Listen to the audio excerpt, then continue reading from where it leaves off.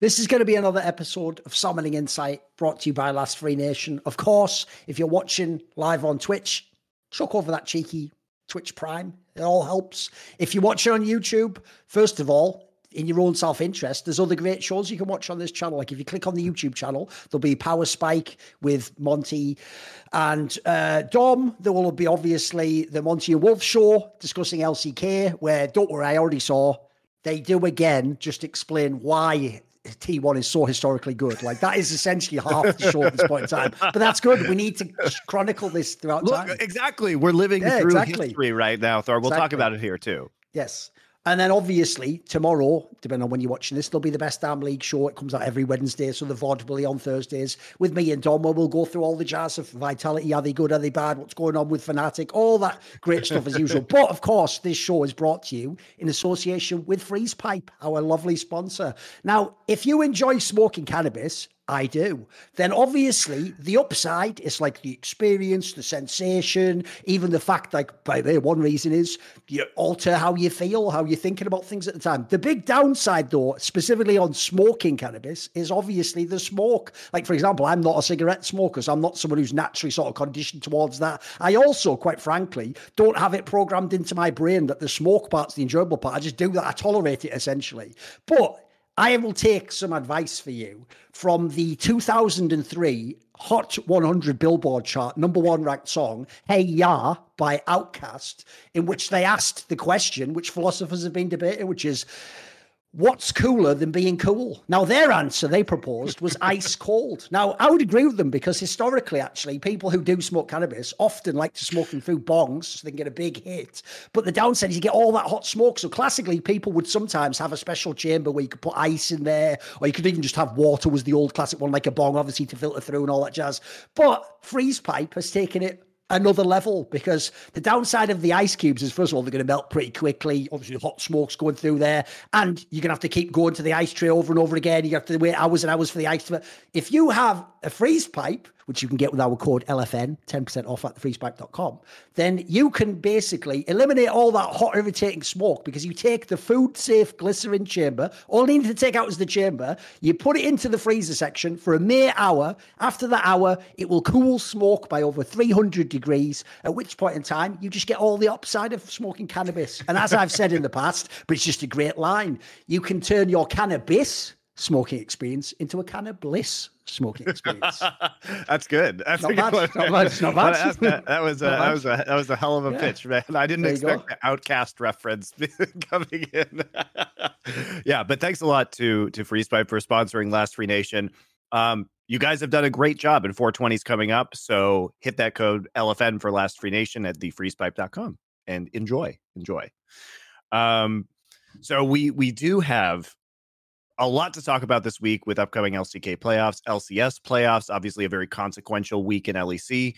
LPL is currently extremely boring, to the degree that Dom said on Power Spike that he's not even really like planning on streaming a lot of the games the next week, because it's just proceeding, and there really aren't very many interesting matchups at this point in time.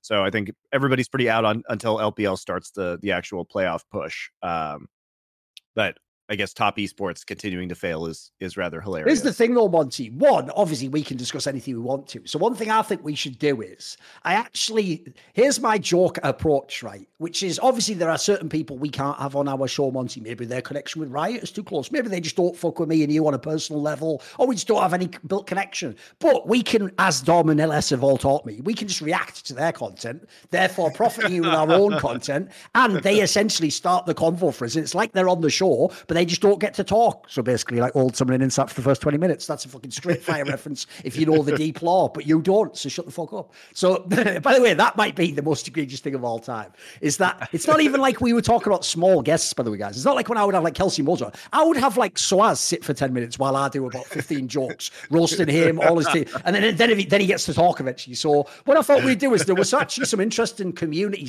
/ other content related discussions I would like to have with you. I thought some of them were quite fun. Like I saw on the dive, I thought this was a pretty good topic. Fair play to them for coming up with it. They did the debate, because it's obviously the main MVP debate in LCS.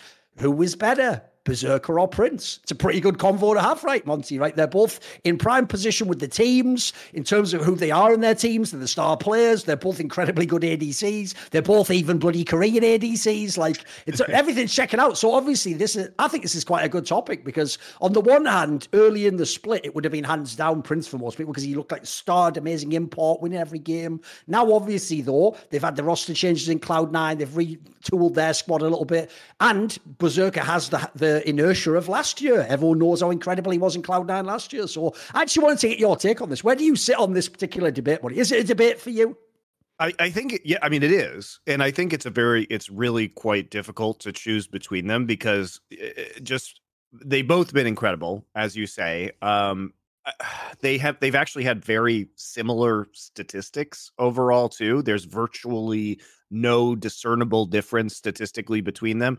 When you think about, I mean, Berserker or Prince rather is a slightly higher economy AD carry, but part of that is because Impact is like the lowest economy top laner, as we know, within the LCS. He takes like the smallest percentage of gold share of any top laner in the league, and so I guess Haunter has taken slightly less, but obviously that's,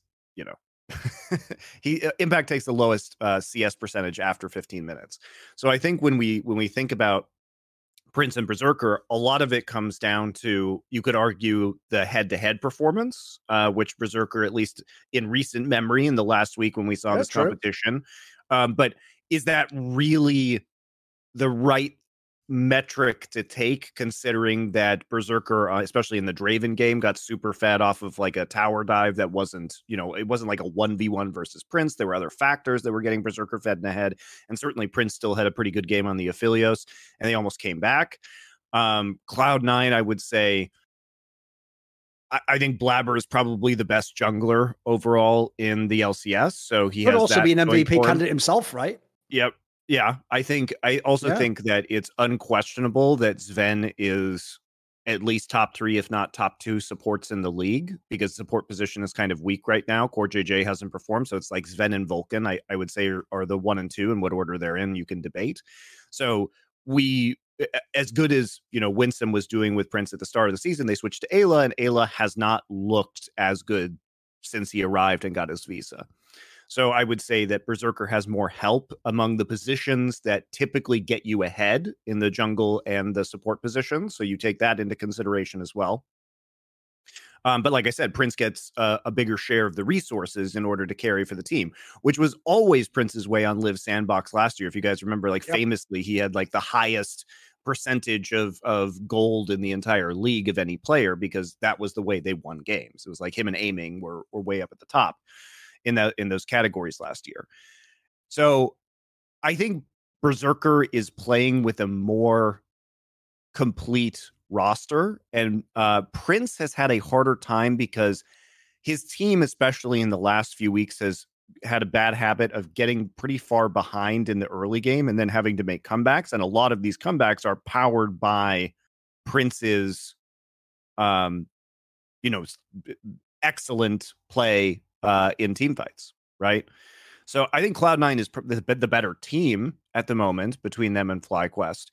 But I would say that if I had to give it to one player, because again, I think that this is a really subjective call because they both had such incredibly good performances, I would probably give it to Prince, even though he's looked weaker recently based on the entire split body of work. And also just the fact that for FlyQuest to win, it feels like Prince has to carry harder.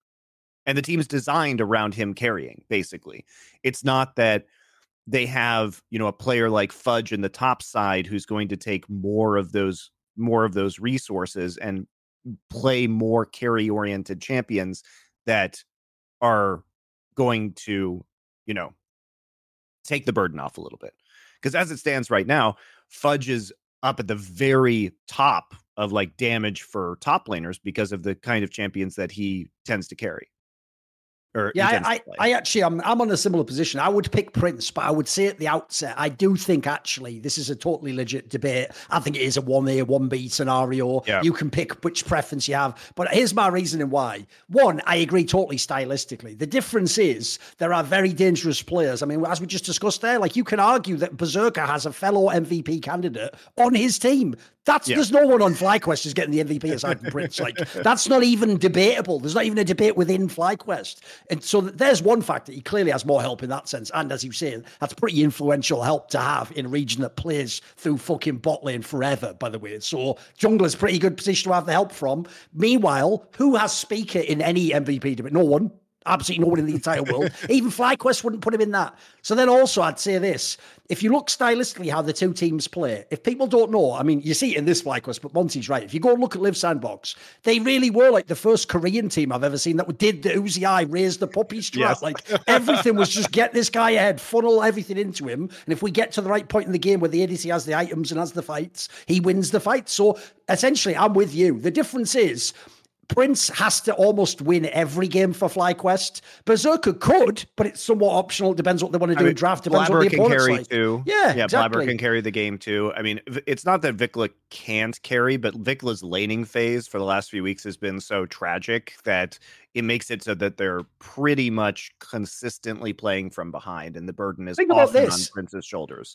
Even when you talk about other talent, like even though he obviously didn't start the split in the team, Ebenez, people want him like all-pro first team, etc. Like, he's been popping off like a motherfucker. Like, I'm with you. Vikla started quite promising. He's had a bit of some sus weeks, quite frankly. He was one of the first things to start breaking down on this team for me. So I think actually, when you look at the team overall, I have to go with Prince. I think he's the only reason FlyQuest is where they are. Like, I think the guy's just a stud. And I'd also say this: I can make arguments for Berserker, but I would put it this way. This is how I would frame it to someone debating me. I would just say, well, what has Prince done wrong?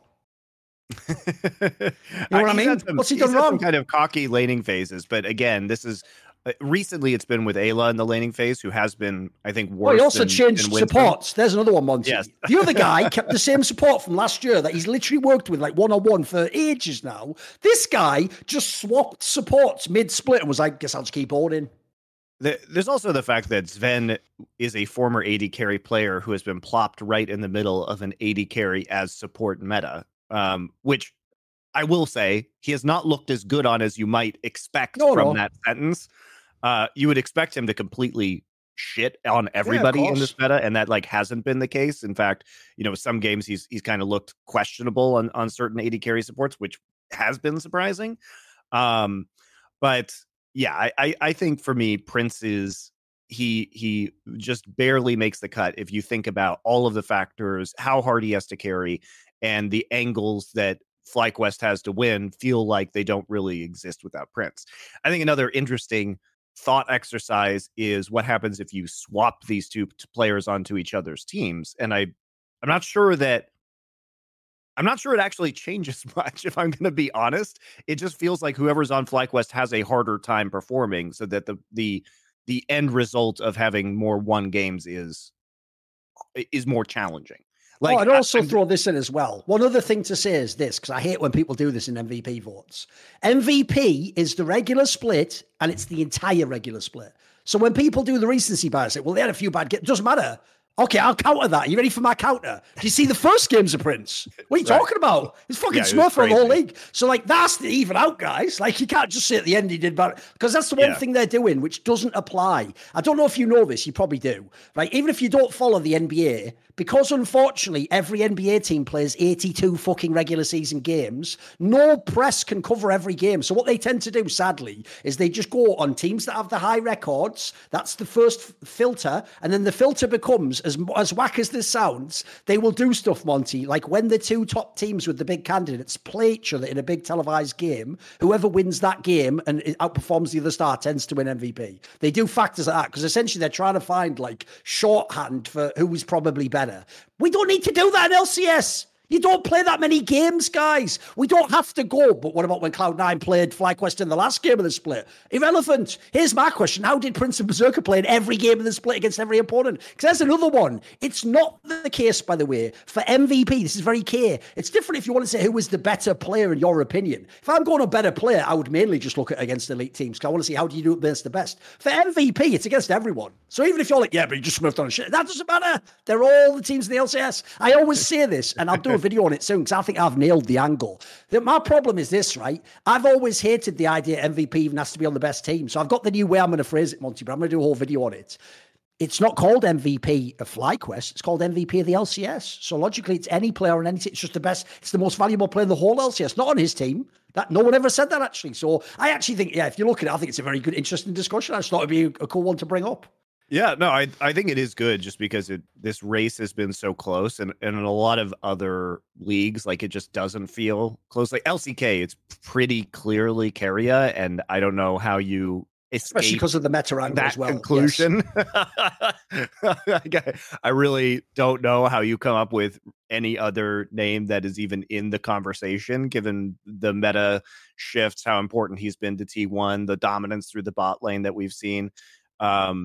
Yeah, I think there was pretty clearly it for me. Like I said, last split in LEC for the winter split. Did they even do an MVP of winter split? I have no idea actually.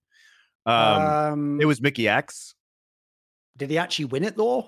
I don't know. I don't know if they I know they did the voting, but I don't know if they ever like made a big deal out of it or not. Yeah, I didn't see any promotion about that, but it only really matters who I think is MVP, Thorin. That's the conclusion that I've come to, especially with some of these MVP votes being super crazy.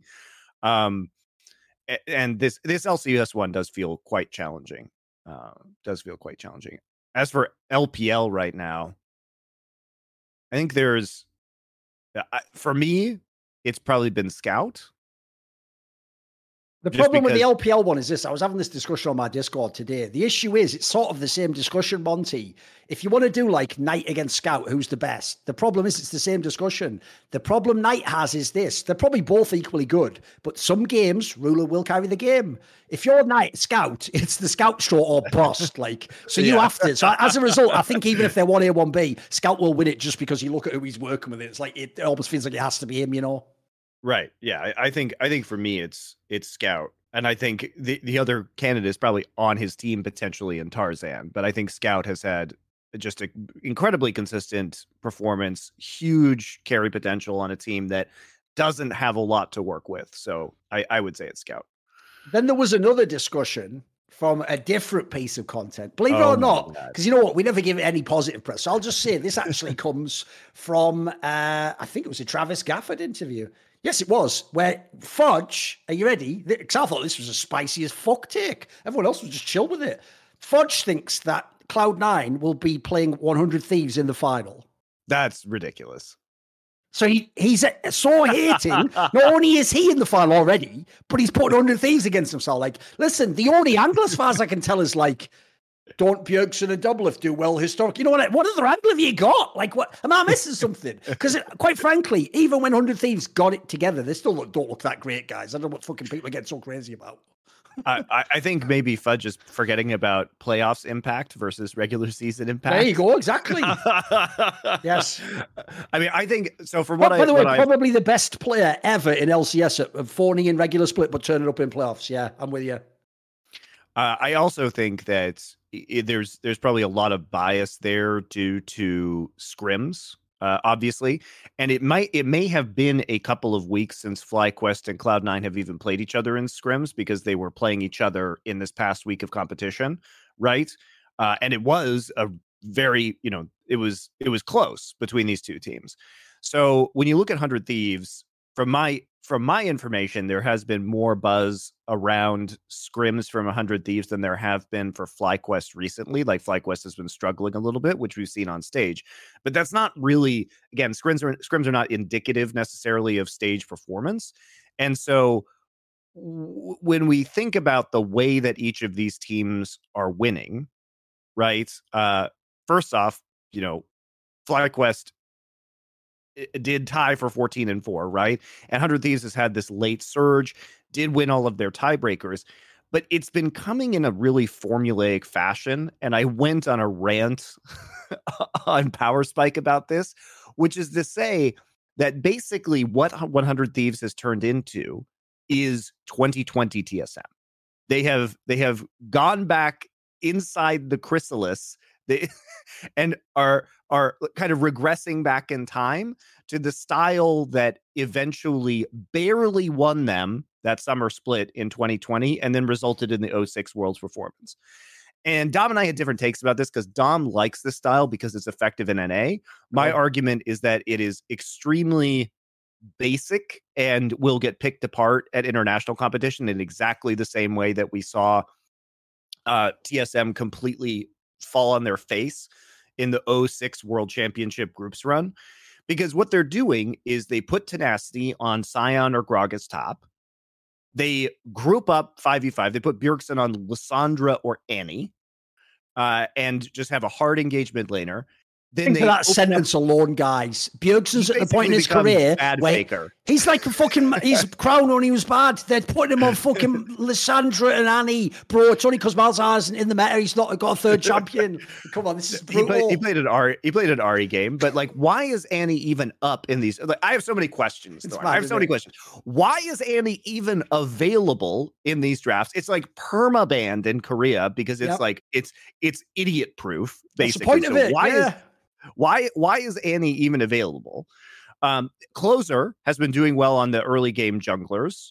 So like him getting Vetheo, him getting, Lee Sin, these have been factors. I mean, teams have tried to ban him out a little bit. But the other thing is like these and it opens up a lot of room for Doublelift to carry. So Doublelift is now taking, a lot of the resources that Bjergsen's on lower economy mid laners. Closer's playing the Wukong. So basically they have a massive front line, which is, let's take the CLG game. It's like Sion, Wukong, Lissandra, Nautilus, and Doublelift on Kai'Sa. So when you have these, they basically just group CC everybody and Doublelift auto attacks and plays out the team fight. And this sounds, simple, front to back, honest League of Legends. The problem is that it's what's so frustrating about watching this is that it works in North America because teams are inevitably drawn like a moth to the flame of engaging these compositions. If you look at the CLG tiebreaker that 100 Thieves was playing, CLG had a substantial early game advantage. In fact, 100 Thieves is digging themselves into pretty big holes, like 3,000 gold holes in the early game. And then they'll just group as 5 at a Herald. And instead of CLG just playing a split push with their Yone, Poom walks into 5 of them and then dies. And then CLG loses all the map pressure that they have. 100 Thieves gets the Herald for free. And CLG, 100 Thieves able to dig themselves out of the hole. A good team will just watch them take the Herald. Dokla takes 1 or 2 turrets as a result of split pushing while they're doing this. You actually have a gold advantage that you've gained from giving them the Herald instead of dying stupidly and not being able to take the objectives, right? So the problem is that good teams, if 100 Thieves plays them internationally, if they fall into these early game deficits, they will get destroyed by T1's pick compositions. They'll never have a chance to play the game. They will never be able to group against teams like T1 and KT that are good at pick comps. Against teams like Gen G that are masters of the split push, Gen G's not going to, I say this, Gen G sometimes does int into you. So take this with a grain of salt. Gen G's not a team that's going to int into you. Like Gen G usually is very good at giving up objectives in order to accomplish wave manipulation and split pushing. And there are many ways to beat this. So it's really infuriating because it feels like they kicked out the coach, they kicked out Case, and Nuke Duck is now there to just rubber stamp whatever Bjergsen and Doublelift want to do, which is that they're taking a time machine to 2020 to play this old style that was successful for them domestically, not successful for them internationally, because it's the only thing they appear to know how to do. I mean, it's all they've done their whole careers, mate. There's every Doublelift Bjergsen team's like this. It's just frustrating because you see teams get these leads and then throw them away, even though 100 Thieves is playing incredibly suboptimally by ignoring side lanes, by all grouping up needlessly on an objective. But when the other team just walks into you for free, I guess you just win. You know, if you have bad positioning and they get onto the enemy team AD carry for free, I guess you just win. You know, when Jojo Pyun struggles to engage team fights and walks into you for free, I guess you just win. And these are fucking ugly wins, man. They're 100 Thieves with these deficits and then closing it out in 45 minutes. Like, they are horrible games of League of Legends, but they win. So can I fault them for doing the strat that eventually wins because they know that as long as they group up enough times that the other team will make a mistake? No, but it is really shitty to watch.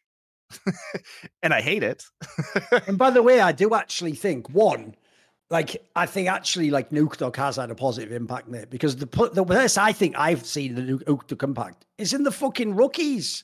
Like, dude, people like Tenacity were having way more questionable, like lane phase, fucking games. Like, they actually look like they've improved. Like, the younger players look like they're more on point, which is why, oh, by the way, as an aside, just call him like Cass, basically. Because if you say it, it sounds like you're saying K's, unfortunately. I think people get confused. Yeah. Yeah. Because basically, when I'm assuming because he's Belgian, it's the same as Dutch. In Dutch, what you do is when it's a double letter, it just makes it a harder letter. You don't like draw it out. So just say like Cass, basically. Like, that's just so people don't think you mean K's. K-A-Y-Y-S with the two different people. Yeah, just in case it confused people. Now, I would assume, though, that Cass, as a coach, remember, he was more like assistant coach material in the past. The problem with being a head coach is, if you're the head coach of a team with Bjergsen and Doublelift, spoiler, you aren't the head coach. You're the assistant coach of Bjergsen and Doublelift. That's the way their teams work. And I have heard that story from so many teammates of Bjergsen. It is ridiculous at this point in time. I could believe, though, that Nukdog has some cash here and can be more of a coach. So I would imagine that Tenacity and Busio were just like slaves to the Doublelift Bjergsen tyrannical dictatorship before. Whereas now I imagine they're somewhat more like the coach actually puts people in the positions they're supposed to be in and sets the team up. So the problem I have is this, Monty. This is where I actually think I've got people dead to rights, because you're all buying at the top, you idiots. You're buying at the top. They've had a whole split. They started really bad, looking really fucking dodgy. Even these players, Doublelift and Bjergsen, were playing bad. Doublelift's played himself into some sort of form. Still not even the best ADC. Bjergsen, quite frankly, hasn't played himself into form. They've just found a way to band-aid his champion pool. And then the rest of the young players are sort of getting half decent at playing this one style, like you said. I mean, Closer's the best player on this team. Yeah, he's a good player. They've done the Misfits move from last year. They've just found the very simple formula that you repeat that can get you wins. Here's the problem with that, though, Monty. This is why, to bring it back to the original point. Sorry, Fudge. One, I don't even know if you're going to be in the final, bro, but I'll give you that. For now, I'd put you as one of the likely teams to be there. You're definitely not playing 100 Thieves in that final, homie, because I'm telling you right now, I actually think that this is a team where even some of their wins, mate, they're lucky these were BO1s. Like, in BO5 series, and with how Bjergsen currently plays and the one-dimensional playing style, I don't think they can make the final, mate. Like, you can hate on FlyQuest all you want. FlyQuest should be a much better team overall. Dude, I even think Evil Genius has a solid outside chance to be better than 100 Thieves. Like, I don't think 100 Thieves isn't making the final, mate. Luckily, by the way, because as you said before, you don't want to see this team at MSI. If you're even a massive Doublelift and Bjergsen fan, just hope they get the last world spot. That's all you want. Because that way, if they get the last world spot, you don't have to feel sad if they do badly, and you just get to watch your favourite player have one more worlds. You don't want to see him at MSI, guys. This team against LNG and for EDG, JDG, fucking go anyone from LCK. Katie Roaster would murk this team. They would murk. They'd 3-0 them. I'm telling you, they'd clap them completely. There'd be no chance. Any of those teams, because especially Doublelift and Busio's laning phase has been really suspect at times, and like that's where some of the deficits come from.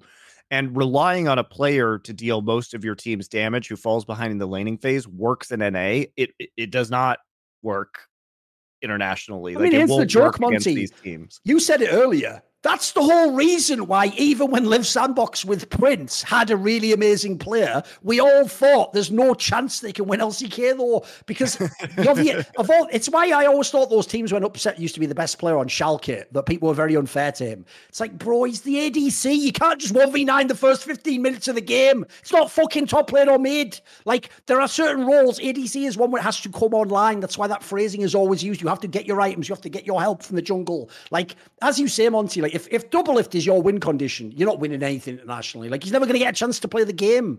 You're just going to be down in lane, and then that's it. It's over. There's not like, oh, but we come back because this like inexperienced NA top laner fed if you can. There is no inexperienced NA top laner on the LCK team, you idiot. Well, it's also yeah, exactly, and it's also that when you think about some of these bot lane matchups, I mean, Keria and Gumayushi don't lose bot lane. Like, they just don't. Even when they start to lose, like we saw in game 1 of D+ versus T1 this last week, T1 will just put all their resources into making sure Guba and Keria win. Like, Faker's in that lane all the time. Owner's in that lane all the time. They are diving bot turret all the time. They will turn around any kind of early deficit. I mean, Deft and Kellen in game 2, when they're playing the Ezreal and Karma, did actually manage to get an edge temporarily. But then it was completely shut down by roams from jungle and mid. So I think it's really difficult to see which bot lane that Double Lift and Busio would be able to compete with internationally, who might be going to this event. Like, maybe LNG's bot lane. Also, this is how dark it's gotten. Even if you somehow got to MSI, like with how the meta is now, wouldn't you just have to, again, have Bjergsen on? Like, Bjergsen basically has become who he from season 6. He's going to be like Ori and Sol every game or some shit like that. Like, it's just garbage. The other issue with Aurelion Sol, Thorin, is that in order to shepherd Aurelion Sol through the laning phase, you kind of have to have a winning bot lane to distract. It's like the same shit that we saw with Kassadin. Like, if you don't have push in the bot side, you're going to have some really, really big problems because you're just going to get dove in mid lane.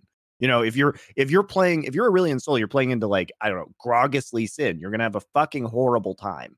If the jungler isn't distracted elsewhere on the map, because they know exactly how to shut you down, and it's super easy to dive you. You know, by the way, I even have a spicy take, but I won't really commit to it because here's the problem. This is where I will actually give people credit for the Double Lift Bjergsen angle. Here's where the angle goes, Monty. If I took nameplates off and there was no pressure involved in playoffs, to make a statement, I'd say that even CLG beats them at best of 5. But that's the problem, Monty. The difference is, of all the teams that they could play in the playoffs, CLG or Golden Guardian, more CLG even, they will be the ones that look at the names. Like, they are the ones that I could trust to just blow it in the playoffs because it's Double Lift and Bjergsen, you know, like. But, like I say, once you get beyond CLG, mate, why should 100 Thieves, like, look, even if they beat one of these teams, let's say they beat, like, okay, let's say they could beat EG. Why would they beat FlyQuest? And it's not even certain they beat EG. Like, I just think it's a bit of a reach. As you say, it must be off scrims. It must be off some, like, scrim logic, or, like, maybe 100 Thieves just murks Cloud9 specifically harder than the other teams or something, because I don't get it aside from that. Unless it's just banter, I don't get the angle, mate. To me, I think you just ride the recency bias. And crucially, like I said, I think you buy it at the top. I'm selling at the top, you idiots. This is where I'm out on 100 Thieves. Well, I mean, I think you wonder what happens if the Annie and Lissandra get banned, and then Bjergsen, like, especially when they have to play FlyQuest, because the argument is probably then Ahri becomes a very contested pick, but Vikla will play Ahri. Vikla's best champion of last year was arguably Ahri on his run. Also, when you say that term, contested, if you saw that last Ahri game from Bjergsen, don't contest it. You can have it. That's what you I'm can fucking have it, mate. You can just have that champion. Don't worry about it. We're cool, mate. So, I mean, I think maybe you just start banning out some Bjergsen champs. That puts a lot more pressure on closer to get stuff done. I'm pretty confident that Prince will have a good time in any of the matchups down there, because the laning phase has been an issue for 100 Thieves. I think with FlyQuest, that is probably the one angle I'll give as the X factor. It is closer. Like, if closer can get some, like, Lee Sin games, he can do it. He could do some good shit. Sure, he can win some games. Yeah, the question is, do you ban out who do you ban out? Because I think it's either Bjergsen or closer that you take out. But at the same time with FlyQuest, the issue that they may have is that their early game has not been as strong either. Which means that 100 Thieves won't necessarily be in the same deficits that they have been against certain other teams. But FlyQuest also is a much better team than most of these other teams when it comes to late game macro. Like, 100 Thieves is so transparent right now in what they are doing that I think it's relatively easy to avoid, especially with a week of prep and film review for a single opponent. Also, I'll just throw it out there as well. Like, we can't lose here at Last Free Nation, because even if somehow FlyQuest blows it, Monty, there's a whole angle I'm already seeing about the fact that their logos are leaf and they got smoked and they got cooled off. You know, we can't lose if they get 3-0'd, There you 3-0-0-0. Whatever, you get what I'm doing. See what I mean? It's just easy, too easy. It's too easy. That's funny. LFN 10% off at thefreezepipe.com. Exactly. So I think FlyQuest should have a pretty comfortable win here. Super weeks are also always weird because think about FlyQuest 100 Thieves Super Weeks. The thing about 100 Thieves style is that it works into any opponent because you're not playing the opponent, you're just playing your own comfort picks, and you're playing the same kind of composition in different iterations every game. So when you're playing multiple different opponents, that style tends to work quite well. Where it can fall apart is if you have to play one opponent who is going to target your strategies or understand that play style and have more flexibility in their own play style to counter it and beat it. And I think FlyQuest does. So FlyQuest also plays a huge number of different champions comparative to the relatively small effective champion pools that you see from 100 Thieves right now. And they should be able to use that versatility with enough prep to dismantle them. One would hope. For the sake of NA, we have to hope, guys, because 100 Thieves using this style to plow through the bracket and achieve a result of being in the finals and going to MSI will be disastrous for LCS at MSI. It will be terrible if 100 Thieves went. I also do think, like I alluded to, the real sleeper in the playoffs is EG, mate. If EG has the real lineup, no Rioma bullshit, like that's just look at the players, mate. Sick. That lineup of players, if you look at the mixture of players, even looks stylistically like a team that should be able to win late game team fights in a playoff series. Like it looks tailor-made to do well in playoffs, in my opinion. Yeah, and also we just know that this team has been suffering from illness, not being at the studio. The GM has publicly said lack of practice has affected their condition. It's really clear that no one mentions it because no one wants to. Playing very well. But let's be real. I mean, it probably, even if it's just 5%, probably all the scandal with the Danny stuff affected people too. I mean, even if it's just the elephant in the room that no one can address, or if you're someone like Jojo, I'm sure you've been thinking about it, Yeah, first off, his former teammates are definitely going to be affected by that at some level. It, at the very least, has been a distraction because it's hanging over the team like a cloud. Some days wondering what the fuck he walked into.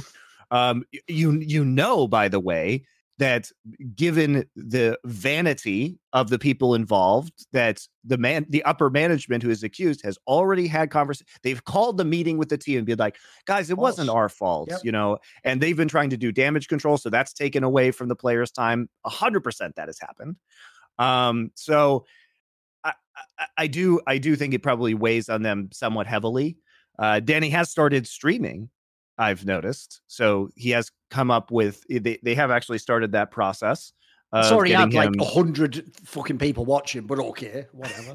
He had 5,000 the other day, but it was clearly a host. It was a host. I don't know who hosted him, but I checked out the channel and there were like 10 people in there talking. Was this when he was playing LOL? Because when I watched, he was playing some other game, like some fucking nonsense single player game or something. I think. Oh no, it was like a multiplayer, an MMO RPG maybe or something he was playing. But it was there were only two options. Is either somebody hosted him because there's a massive spike in his viewership from a few hundred into like 5,000, or he was being viewbotted by EG, which by the way happens all the time on Twitch, guys. Twitch itself sells services to viewbot on Twitch, but you can always tell from basically the number of people that are actively chatting as to the real active viewership. So yeah, he got a host for sure, or was being, or EG might have been paying to view about him. One of the two. I think he got hosted. But in any case, it was. We'll see if he can actually pick up momentum as a streamer, but it still obviously doesn't justify keeping him on board a team under a streaming contract. I mean, all I'll say is this on that topic. We don't have to talk about much. I'll just say this. Look, if indeed this is his deal as like a payback for what was done to him. Like, well, we can't go back in a time machine and undo what was done to him. So I'm glad on some level he gets some money and he gets some healthcare and he gets to have a small career. That's all good. My problem is just this, and I'll just say it now because I want it on the record. My problem is just this. Now Danny himself and his family have been inherently dishonest. Well, guess what? One, that removes some of my sympathy. And two, that means you're less credible as a witness. Like, that was one thing I found, by the way. I didn't go into a huge thing on it. That was one thing with the whole Arsh Goyle write-up that I thought was mad sus that people just went along with. You know what? He just included that line where he just inferred, which we can't even know if it's true. He's not a credible source himself. You know what? He just inferred, like, someone, he tried to imply it was the family, but he said, like, someone close to Danny had, like, approved this message. Who gives a shit? They approved the message that Danny did. They approved the message Evil Genius has done. They've approved objective lies.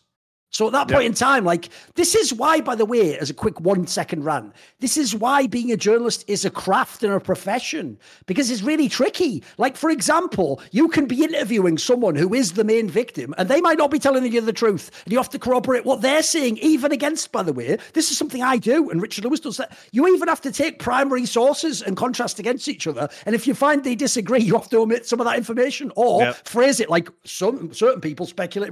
That's why it's so tough to think you got the deal, because in that scenario, I'm sorry, I did get the vibe the community and that particular person thought, but I've got all the story from them. It's like, no, you think you have what they want you to know as the story. There's a big difference. Anyway, to bring it all back, and Danny and his, but he's still around in the background, like you say. He's still somewhat in people's consciousness if you're an EG. Yeah, for sure. And also, just as a side note, and also that tweet. Here's the thing, Monty. Everyone's forgotten that tweet. Wasn't it Berserker that did the tweet where it was like, no Danny, no win when they played EG? Because here's the thing, I'm almost certain he doesn't mean it in that way, guys, but it just looks like the most ruthless tweet of all time, doesn't it? It looks like he was just, I can tell though, it's just like an innocent Korean, like stepping into some shit. Like, but it's a fire tweet, I can't like, so I was like, ooh. And also, what's funny, Twitch actually made an update to the viewer tab, by the way, recently, Thorne. I don't know if you've noticed this. So if you go into, it used to be that in the chat, if you click on the community tab, it would show you like all of the logged in viewers, right? That are watching the channel. So to cover up the view botting, because the problem with view botting was that it would you see like 10,000 people, and then you'd see the logged in viewers, because most people are logged into Twitch when they view. And so you would assume like, I don't know, 75-80% of people are logged in, right? So if you saw 10,000 viewers, and you could literally just look through and like do a rough calculation of the number of viewers watching the stream, and if there would be like 500 logged in viewers, you're like, this is bullshit. This is being view botted, right? So what they do now, Thorin, is it just says viewers, and it says some active viewers and chatters in this community. So it gives you a sampling, but it won't give you the complete list of logged in viewers anymore. So now you have to tell by chat speed basically what the actual likely number of logged in viewers is. The reason that's sad, by the way, is because just as a piece of a side trivia / drama bit, that used to be a hilarious way that a bunch of things have happened in history. So, for example, we know this. Back in the day when he'd already had On Gamers blacklisted, you could just look on Twitch and Reginald and Amazing and all the TSM people would just be on their accounts watching the show live. And it's like, bro, I can just click that tab and see your name there. Like, literally, and if I click the account, it's TSM Reginald. It's like, actually, you're pound. Same thing there was a mad one we had in CSGO where when that guy 3 Clips Philip was having that beef with us, he would like watch the stream on his account and then be like secretly filming parts in case Richard removed this. Like, bloody hell, whatever. So it's actually sad that feature's gone. It was good for that purpose. You can sort of see who was being a creep. Yep. And now it actually just, I think the list is mostly people who have been actively chatting recently, which I think still gives you some level of indication. But Twitch is like definitely up to some shenanigans, right? They really just don't want people to know when the view botting has happened. It happens frequently, guys. It happens frequently. Oh, of course. Absolutely.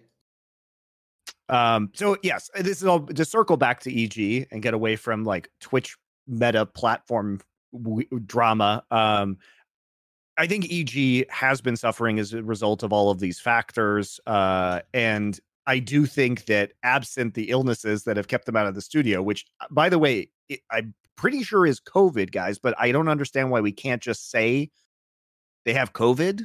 Like, it's very strange. Have you noticed it's only LCS has this problem, dude? Because here's the thing. Without saying, I'm clever with how I do this. There are certain other regions, Monty, just never stopped thinking that was the main thing and the most important. So what they've done is they've been consistent, though. Those other regions have those very strict standards that they still maintain. They still shame everyone if you don't do it. What I don't get about LCS, and it happened with Worlds, but it's continued on into LCS, the regular split, is America itself is in such a different state depending on where you are. But they try to sort of like go between the two positions of like either it's all about COVID or it isn't all about. So which is it? It's like, you know what I mean? Like, because I don't get why are people still remote, but at the same time, like, is it a thing anymore for you? Like, they really haven't, because I feel like the problem Riot always has had, and people know this, is the global office sort of was also the American office. So I'm sure they've got like a weird two hats to wear at the same time there scenario. Yeah, I think... Because I still don't know what the vibe on that is. Like, does that mean if people are still ill, they will play the playoffs remote as well? You know what I mean? That's the question, right? If somebody has COVID in North Carolina for the LCS finals, do they do it remote and not have players on stage? And here's the problem, Monty. It's a very serious question. This is why I said earlier, you have to decide your consistent position. Because imagine this, Monty, if the logic goes, well, if it had been a normal split, yeah, of course you'd play from home. Oh, but we've got this big venue rented out, so you have to come in live. Then what were we ever doing? What were we ever doing going remote? The fact it can't be, but the stadium's really sick, bro. That was never why we were remote. It wasn't the LCS studios ain't cool enough. Because that's the point. You got to really decide what is the state of the world and what are our safety precautions. And once you have them, by the way, follow them. By the way, as a little aside, I'll throw this in there because it's the perfect timing. If you're a League of Legends fan, you might not know this. Richard Lewis revealed in his write-up about EG a detail that was CSGO related. A lot of people skipped over it. This was never discussed in all those threads, Monty.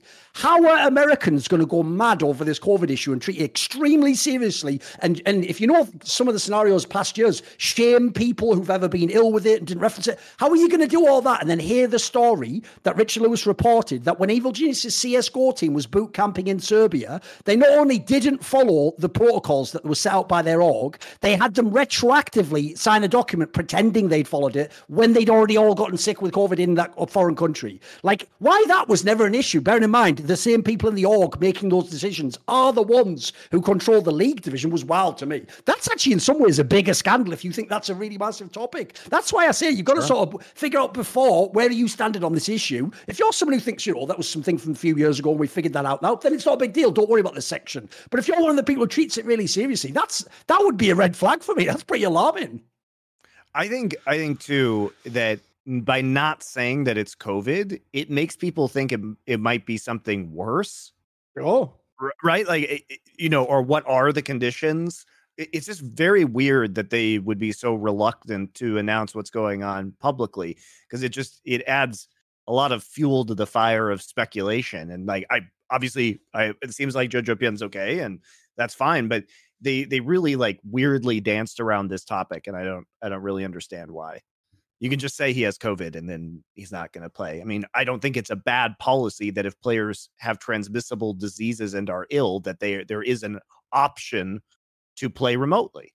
You know what, Monty? This might blow your mind, but here's why I would agree with you. Because here's what I think, Monty. Just a little moment, I'll bleed my own opinion in. I think the most logical quarantine scenario, Monty, is to quarantine ill people. I know that makes me really weird, but I agree. That would be the most logical. If someone actually had an illness that they could pass on to someone, maybe have them not go near people. Nailed it. I don't know why it took us this many years to figure that out, but you know, spoiler, that's what we were doing in all of human history when this was an approach. Well, when it was a concept, obviously, last few centuries. Yeah.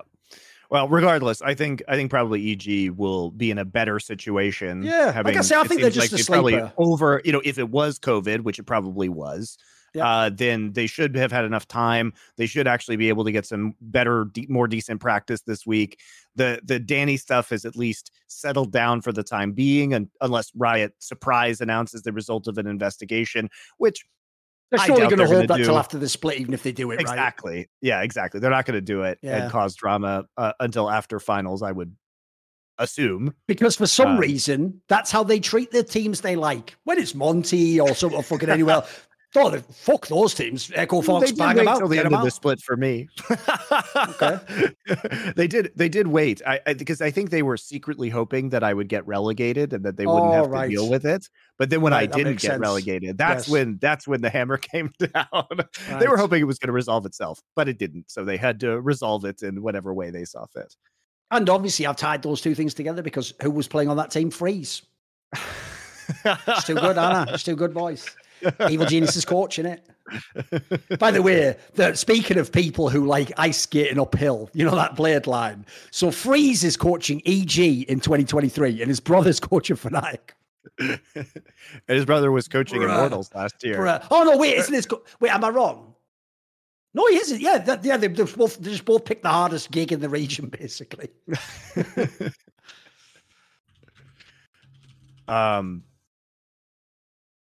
Yeah, he's the head coach for Fnatic. There you go. He was. Yeah, well, I thought it was. Yeah, after being head coach for Immortals last year. Put it this way, I think I've told the story. I think I told it on a Crackdown somewhere. But if you watch our TikTok, the last Nation one, coming soon, I'll tell a funny story about the Nightshade guy who's like the Fnatic coach who's Freeze's brother. I'll tell you a very interesting story there, but I won't blow it here. I'll save it for TikTok. That'll be a bonus piece of material for people.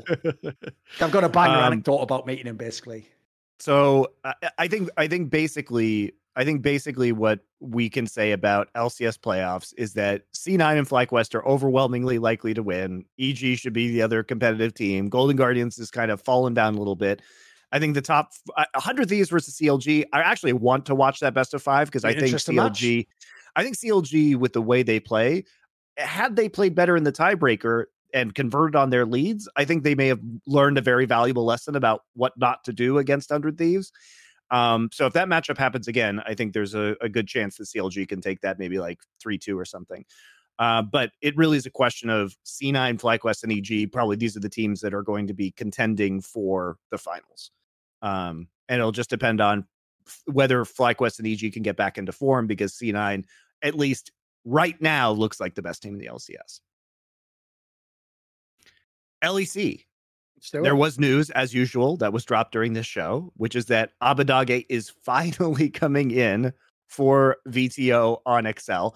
This is something that we've been discussing since the third week of the last round robin stage of LEC, where it was like, why don't you put in Abbedagge now? But I suppose this is apparently the time where Abbedagge, it feels like this could have been done a lot earlier, but I think is ultimately the right call given Vetheo's performance. By the way, since you brought it up there, I'll just very briefly address this. Fuck whoever made the terminology for how LEC split is divided up. So the round robin is called the season. You call your whole fucking year the season, you idiot. Your circuit is called the season. But already, they call that. Then the middle part, which people keep calling playoffs, is groups. But the problem is a round robin is a group. And then the other part with just the top 4 is playoffs. Now, the reason this is mental, Monty, is one, the season one is a nightmare. Groups is a nightmare because it would apply to both anyway. And then thirdly, it means that people keep getting wrong who was in the playoffs. So, like, you couldn't design a worse approach. What it should have been called for real is just winter round robin, winter groups, winter playoffs. That would have been the more logical terminology. Because I agree, mate. That one kills me when like people don't know what you refer to with the first phase, do they? Like it's everyone's saying the same shit, so it's pretty bad. Here's the problem with this move, though, Monty. I don't hate it as a move. Like Vetheo still didn't even look that good this split. The problem I have is this: I think people are pinning too many hopes on it if they think it's going to be some big turnaround. I don't think it's going to matter much, mate. I don't think Abbedagge is going to make this team a big team. No, and I mean, maybe being back in Europe has refreshed his form, but he felt pretty lackluster by the end of his North American run. He certainly wasn't the same mid laner that was able to power 100 Thieves to their first title, and he had fallen off pretty significantly. The thing about Vetheo, though, is like they just weren't. He never looked as good on this roster, obviously, as he did in the past. And whether that's, a meta or a champion pool issue, because as you mentioned earlier, with 100 Thieves, in your comparison to Misfits from last year, they found a style that really worked for them. And it was like, I mean, we know what it was. It was broken ass Yuumi, attached to Vetheo's Akali, zooming around the map and coming back from massive deficits by creating picks. And even though we saw at least some of Vetheo's like signature picks this past week. He busted out the Syndra, and we got to see some of these champions that we associate with him. He just hasn't had the same kind of carry potential, and somebody has to carry on this roster. I think that's what's so disappointing about Excel, is that Odoamne's like back on Scion duty now. He's playing those weak side top laners. And that's great, because in the theory of constructing this roster, you think Patrick's been doing pretty well, and Vetheo, he's going to be the hard carry. But absent that, it just feels like, who is the carry of this roster? Because Patrick has been more disappointing than usual. Vetheo has been more disappointing than usual. Xerxes, I hate to say it, like, XL should have kept Marcoon. Like, I don't understand what happened there, because Marcoon is having a way better split than Xerxes is, and Xerxes just doesn't look comfortable in this meta. They don't trust him as well, mate. Like, if he goes in, they just like do that shit. They fuck Xerxes. Are you ready for the straight fire biblical reference here? They fuck Xerxes like King David fucked whatever her name was. Wasn't her name like Bathsheba? No, the Queen of Sheba's Solomon. It was Bathsheba was the woman that David cheated with. And what he did was he had her husband killed. It was like Uriah the Hittite or something he was called. And what they did was he just told the men, take him into battle. And then when everyone like charges, he charges and you just stand back. And then because that happens, you're just that's what they do to Cersei in these fights, mate. It's so mental. Like, I can see it. This is what I think's sad. I've always been a critic of his style. I thought his style was a bit overrated, and there's a reason why he tends to be at his best on like mid-table teams where his style can play to it. There's a reason why he's been in the top teams. They have been somewhat capped, and I think it's his style, right? But the problem I have in this team is I actually get the vibe he has tried really hard, mate. Look, it hasn't worked. It's been, maybe it was bad GMing. It's a terrible mismatch of styles. Obviously, he has no fucking solos that he can put ahead in the game. They don't know how to play around top lane anyway, and why would you waste your time? Odoamne, the best band-aid, is going to be making gold. Like you say, Scion and just tanks, normal shit. The problem I have with the Vetheo angle is this. This guy was so good for 3 straight splits, guys. It wasn't even just one split. People are acting like he was just a fluke, right? One, he has to be playing worse. The eye test was just too good in the past.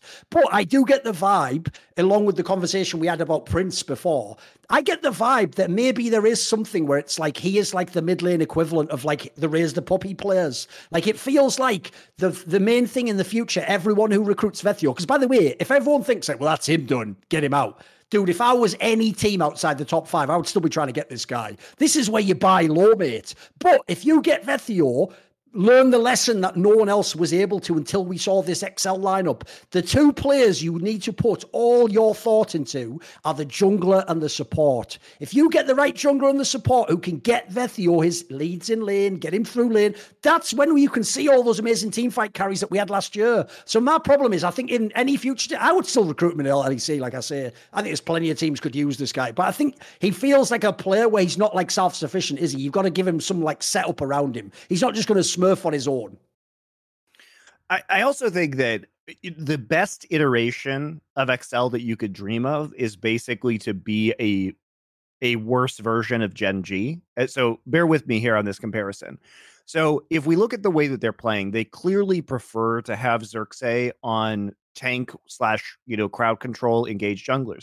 It's exactly what Peanut is doing right now over in LCK. And they're, both of these are on the post, Maokai nerf patch, right?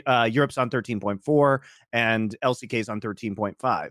But if you think about the way that Gen G plays, it's Peanut on these it's like Sejuani Maokai, which is exactly, I think, what you want Xerxes on. And you want to play that role for the team to open up other options. You want to have kind of a weaker side top laner, though arguably Doran is maybe not quite as weak side as Odoamne. Like, Odoamne is like a very weak side player, right? But the thing that works about Gen G that's not working with XL right now is that they play very heavily through bottom lanes and then into the split push to power up Chovy and Pays.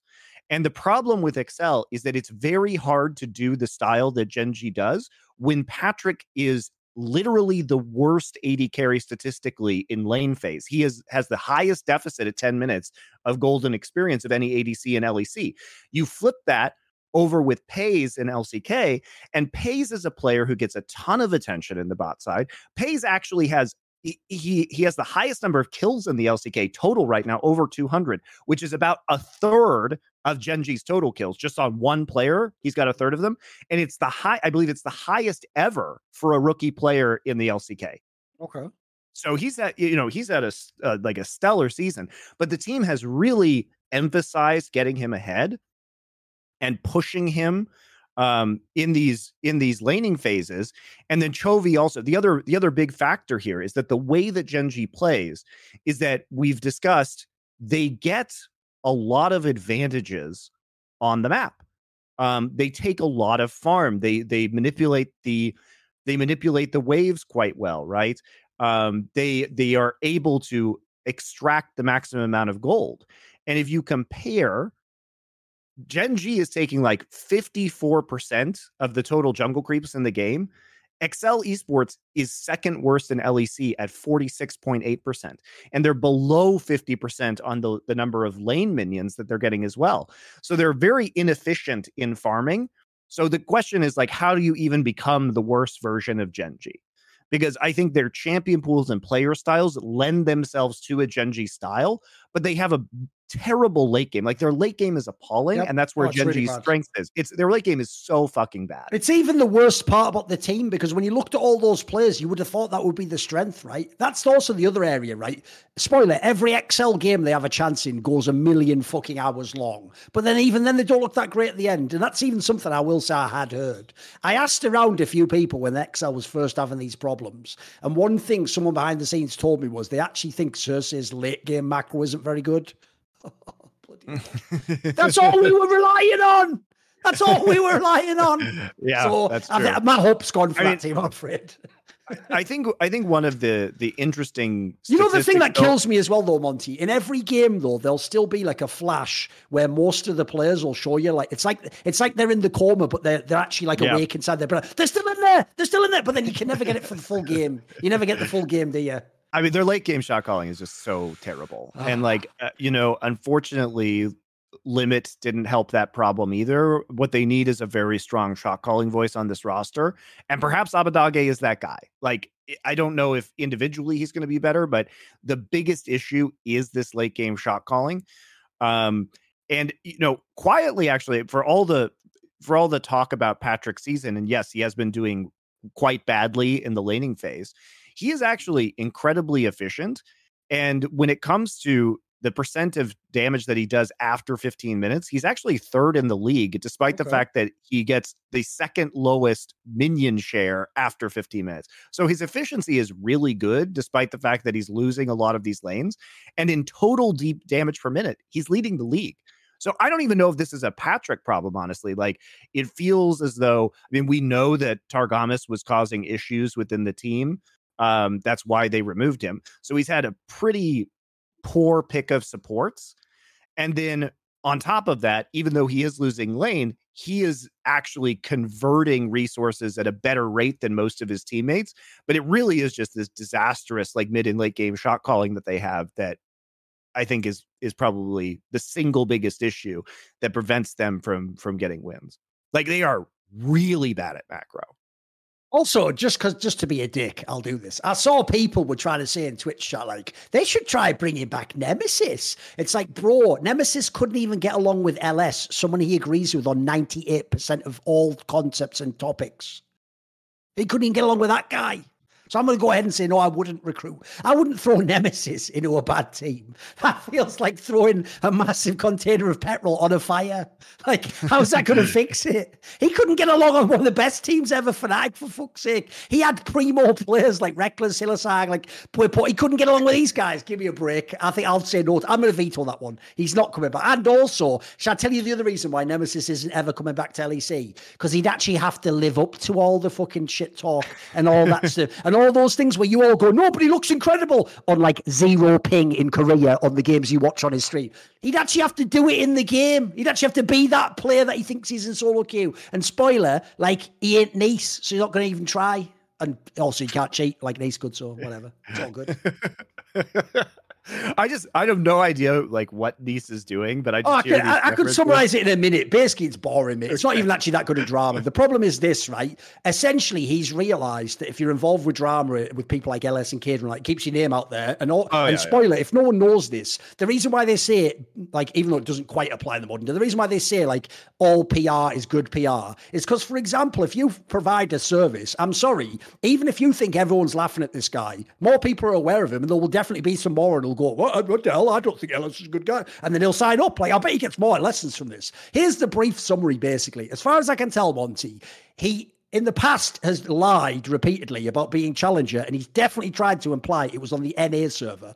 I believe when people looked it up, they've only found he was once, like, he duo boosted an account into, like, challenger on the LAN server, which isn't the local area network. It's obviously the Latin American one or whatever, right? So it's implied he's trying to, like, blur the lines of was he a challenger player? And instead of what I told them to do, which is, that's it. You understand you've won the case. You just make that the only point is he lied about being challenger. He can't go back in a time machine, so he can't fix that. You've got him banked rights all day long, but these idiots, Monty, had to give this guy a chance. So instead, what they said is, like, it's not that he lied that he's challenger, it's that he's not good enough to be at any high rank. So he went to Korea and he had an account and he was shit in the bed for ages. He was terrible. He was perma stock in low life and he was shit. He was terrible. He kept switching champions. But then what happened was, like all people who want to just get a rank and not prove you're good, he just switched to a fresh account and looked into a little streak and got to Masters. So now, because you idiots made it about, is he like in any sense good and he'll never hit a rank? You didn't even say the context, you idiots. What you should have said is, you'll never hit a rank on this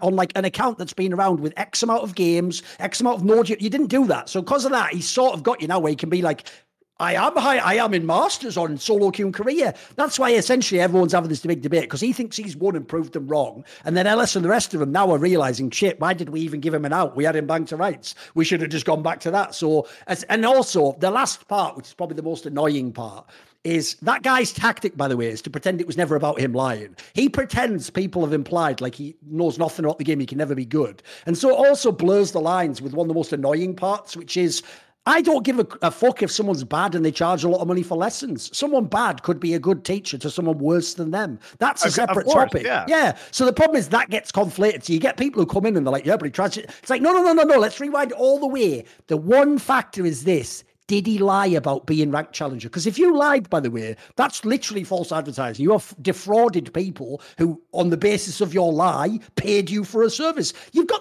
if that's true, you've got the person banked right there. So I would just bring it all back to that, but whatever. It's just, again, like I say, these people all know that the more drama and the more you reply to each other, it never ends and you all just get hits, don't you? So they also all know what they're doing. This is the outrage economy for sure. That's fair.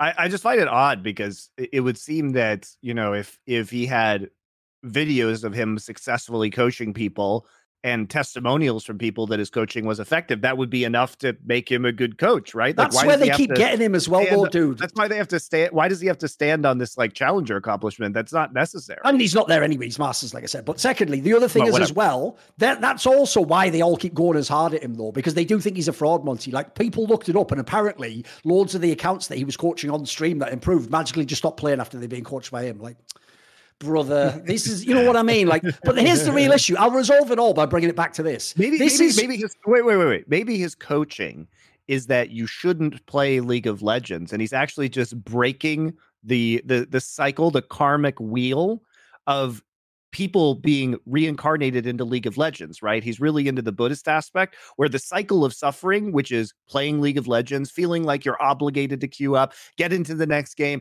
get flamed by your teammates. He's actually just breaking them out and into the real world and actual enlightenment. I mean, my joke is this, right? I actually think if you look at it, that the most annoying thing about all of this is exactly the fact that it's like, it's not about whether he was ever good at the game or not. It's about did he lie, etc. Right? So what I would say is this. In a way, he's actually the best possible coach for the kind of people taking lessons from him, because they're people who don't care that the most expert people in the league have told you this guy isn't good. So they're people who I think inadvertently he's nailed his market. Because if you think about what I've just said, Monty, he went to Korea and tried on a large sample size account and proved he isn't good enough. So what he did instead was realize It's not about being good enough. It's about the perception of being good enough. Are you ready? That's all his fans want. The kind of person who wants a lesson from Nice does want to just know, how do I fake being better than I am so I can have the rank for my friends? Well, you know what? Follow Nice's method. Keep trying new accounts. Keep just hoping you get a nice little lucky streak. One trick, by the way, when he was doing badly, he kept shooting between all the meta champions. Then he just one tricked Tryndamere and took someone else's build and did it like loads of games in a row. So one trick, try and keep switching accounts, look into a nice little streak, get the rank, stop playing and just start talking shit to your friends. He's nailed it. He's actually doing exactly what the people who pay for the lessons would want. Because the stupidest part of all is, I'll bring it back to what I was saying at the beginning. People like LS and Cadril and Dom, they're right in this sense, Monty, that on Twitter and among people like us who are very hardcore about League, you've won the perception battle. You've shown this guy's a bit of an idiot and he's lied. Here's where you have lost the perception battle. The kind of person who took lessons from this guy isn't us. It's a fucking random casual guy. And to that idiot, if anything, this attention's probably brought in more customers, I'd imagine. And they're all idiots anyway, so they can, oh. In fact, like I even said, even not cynically, if you are a fucking bum, you'd be like, how did he get the chance? That'd make you interested, like Masters, whatever. So the whole thing's just a storm in a teacup. It's not that big a deal. If he lied, he lied. That's the bigger issue to me. Yeah, that's fair. Any other LEC topics you want to talk about besides, XL attempting to get good enough in order to make it? I mean, this next week is going to be very exciting when it comes to actual, every team is within 2 games of each other. So almost all the matches are going to be consequential for who gets eliminated and who doesn't. Any teams caught your eye or disappointed you? I think one of the ones that I would say is, right, if you look at the way the league is right now, the most disappointing team to me still is Koi, because the problem is they can beat G2 and then just go and immediately lose to fucking Fnatic, who isn't good. And the reason that sucks is because if Koi was actually a legit team, if they were like consistently good, the LEC would be pretty strong at the top. But since they're not, if you actually look at the league, realistically, the actual 4th best team in LEC probably is between BDS and Astralis. But if that's the 4th best team, guys, how good is this league? You know what I mean? It's pretty top heavy at that point in time, isn't it? Because I feel like if you're G2 and Vitality, you can lose games. There's a lot of parity in the middle of the league, but it doesn't matter. You're going to be in the next phase. You're going to win those games. But it's when I'm looking for the 3rd, 4th teams, that's where Europe just looks a bit whack at the moment. Because the problem is Koi's got all that talent locked up in their team as well. You know what I mean? These are all pro level players. They should be better than this. I think the issue with Koi is that they are trying to lean very hard into some early game compositions. I said this on Power Spike, but if you look at that Fnatic game, Koi has been struggling in the early parts of the game, and many of the games that they've won have been in comebacks, right? Mid to late game comebacks. And so when I see them struggling in the laning phase, and then I have to watch a game where they're playing Twisted Fate, Kalista, and Lee Sin, where they're kind of all-inning on trying to prop up, especially the bot lane. The philosophy here has to be that they're behind every game, so they have to. Yeah, we're gonna head into the bot lane and try and do some damage and get Comp and Trimby really far ahead. Well, if that doesn't happen, then you don't even have a mechanism to come back. And in a way, I would rather have them. I'm not sure if Malrung is capable of gracefully losing an early game. I don't think he is. I think maybe Malrung, as much as I love him, either doesn't work in this meta or doesn't work in this roster of players, which is weird because we're seeing, 4 of the same 5 players that we saw on a very successful team last year. But Malrung has been really struggling, and I would say that if anything, Koi should be potentially taking a page out of 100 Thieves playbook and trying to play these group up front to back scaling team fight compositions rather than going all in on some of these early games. And the other side of that is that, yes, I am aware that they did in fact beat G2 running the Twisted Fate and Lee Sin, but it just feels so much more volatile and not to what Koi has been successful with this year on the whole. No, it's why I actually also find that team a bit of a bomber, because when you look at the strengths of the team, the dream is this, Monty, that your mid laner is up in CS and plays like a strong mage. He just does that historically. Your bot lanes are slightly ahead, and you just a position where they're going to be in the team fights. And then you hope your top lane, when it was Odoamne, just plays a tank or a bruiser, and that's it. Then Malrang can do all the shenanigans he wants, and that bridges all these different aspects. As you're saying, the problem they have right now is one, what are we doing with Twisted Fate on fucking Larson? Like, that's not really the pick, is it? And secondly, that bot lane isn't ahead most of these games. Thirdly, the Shigenda angle, look, at least he's had a few better games. He's had some solo kills and stuff, but it still clearly doesn't work. It's a disconnected lane from the team. And as a result, Malrang just ends up looking like an idiot. He just looks like a headless chicken running around with bad items, you know? I think the way you have to view Malrang as a player is that he's a bridge that gets you to a late game state faster at the cost of himself, right? Yes. He's a lane accelerator. And the thing is that if he doesn't have a lane to accelerate, then what's the point of Malrang would be my question. Like, is the Twisted Fate in Lysandra, are these the lanes that are going to be accelerated? Like, I don't think so. So I would say that you really want him to sacrifice himself to get some scaling picks online faster would be the way that I would approach this situation. But it's also, as we discussed on previous shows, potentially an issue with the fact that because most junglers have been incentivized to gank more this year, that Malrang isn't as special or isn't as unique as he was previously, and he's struggling with that kind of identity crisis that he's going through. So I don't know. I think Malrang just might be the wrong player for this team in this meta at this point in time, and that's unfortunate because I don't know if there's really a way to change Malrang's style. Did you think the marquee matchup, the G2 Vitality one, was a banger? It was pretty good, right? I thought it was actually a pretty good game. Fun game, wasn't it? Yeah. Because here's the thing. That's one Monty where I feel like people are being way too reductive, acting like Vitality could have never won. Like, dude, they definitely could. They had moments where, like, I thought that was a very competitive game, mate. Yeah, it was very competitive. I will.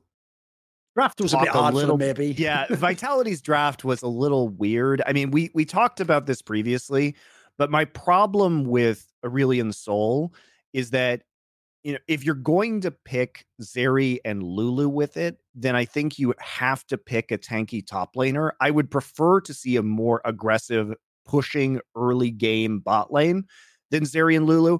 But Zeri and Lulu at least has pretty big all-in potential once you hit level 6 in the laning phase, and you can start to play more aggressively at that point in time. So it's about shepherding the Aurelion Sol in. Also, you're playing into Cassiopeia, so it's not like there's a huge like dive or kill threat against the Aurelion Sol, so it does make it easier to get it through the laning phase. My real issue is that why would you play Zeri and Aurelion Sol with a Camille in top lane? That felt like trying to have your cake and eat it, yeah. Like, what does this composition actually do? It can't 4-1 splits. You know, Zeri's not amazing at sieging turrets, and neither is Aurelion Sol. You can get caught out, especially by a Vi. If you walk up and Vi point and click ults you, you know, you can actually just get caught when you're sieging a turret. I guess maybe you have some disengage from the Gragas and the Lulu, which makes it easier, but it's certainly not like an ideal siege composition. And so even accelerating the Camille, you can apply pressure in the side lane, but you can't necessarily easily apply pressure without getting engaged on in a different lane, right? And then the other issue is that in order to deal consistent damage in the late game on Aurelion Sol, you need a tank line. Like you have to have some form of tank line. And so when Bo is building a Night Harvester jungle Gragas and you have a Camille, how does Perks actually set up to deal damage at any point in time? I think that's the main issue here is that, yeah, you can disengage, but you're just putting people out of, you know, if you use Gragas Barrel to disengage or you're kiting, you can't deal a lot of damage as Aurelion Sol.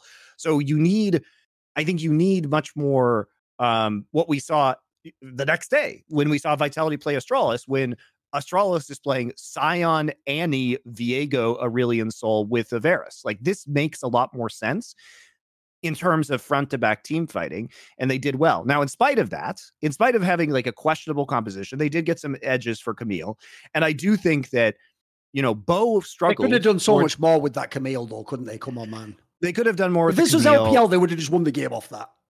They clearly had some communication issues. Like Bo, there was one dragon fight in particular where Bo decided to engage when they had priority on dragon. They were literally doing the dragon, and if Vitality had just waited for G2 to be forced to engage on them, they could have kited and probably turned it around. But Bo just like inted into the fight, and then they lost the fight. Like he didn't need to engage with that composition. Like he fundamentally didn't understand what his job was within that comp. And they had mixed calls around how to finish an objective, and that really hurt them, because I feel like with this composition, because it is more difficult to operate because of the way they drafted, there's very low margin for error, and that made the game somewhat problematic. But even then, Vitality was at touching points from winning it at certain points in time, but it did feel like this draft wasn't it. I mean, even towards the end of the game, like it was just like ballsy players from G2 to just close the game quickly. Like you could tell if you were Vitality, like Upset was just waiting for that one fucking angle to clean up a couple of people in a fight and then get the right target, and then you'd have a chance, you know.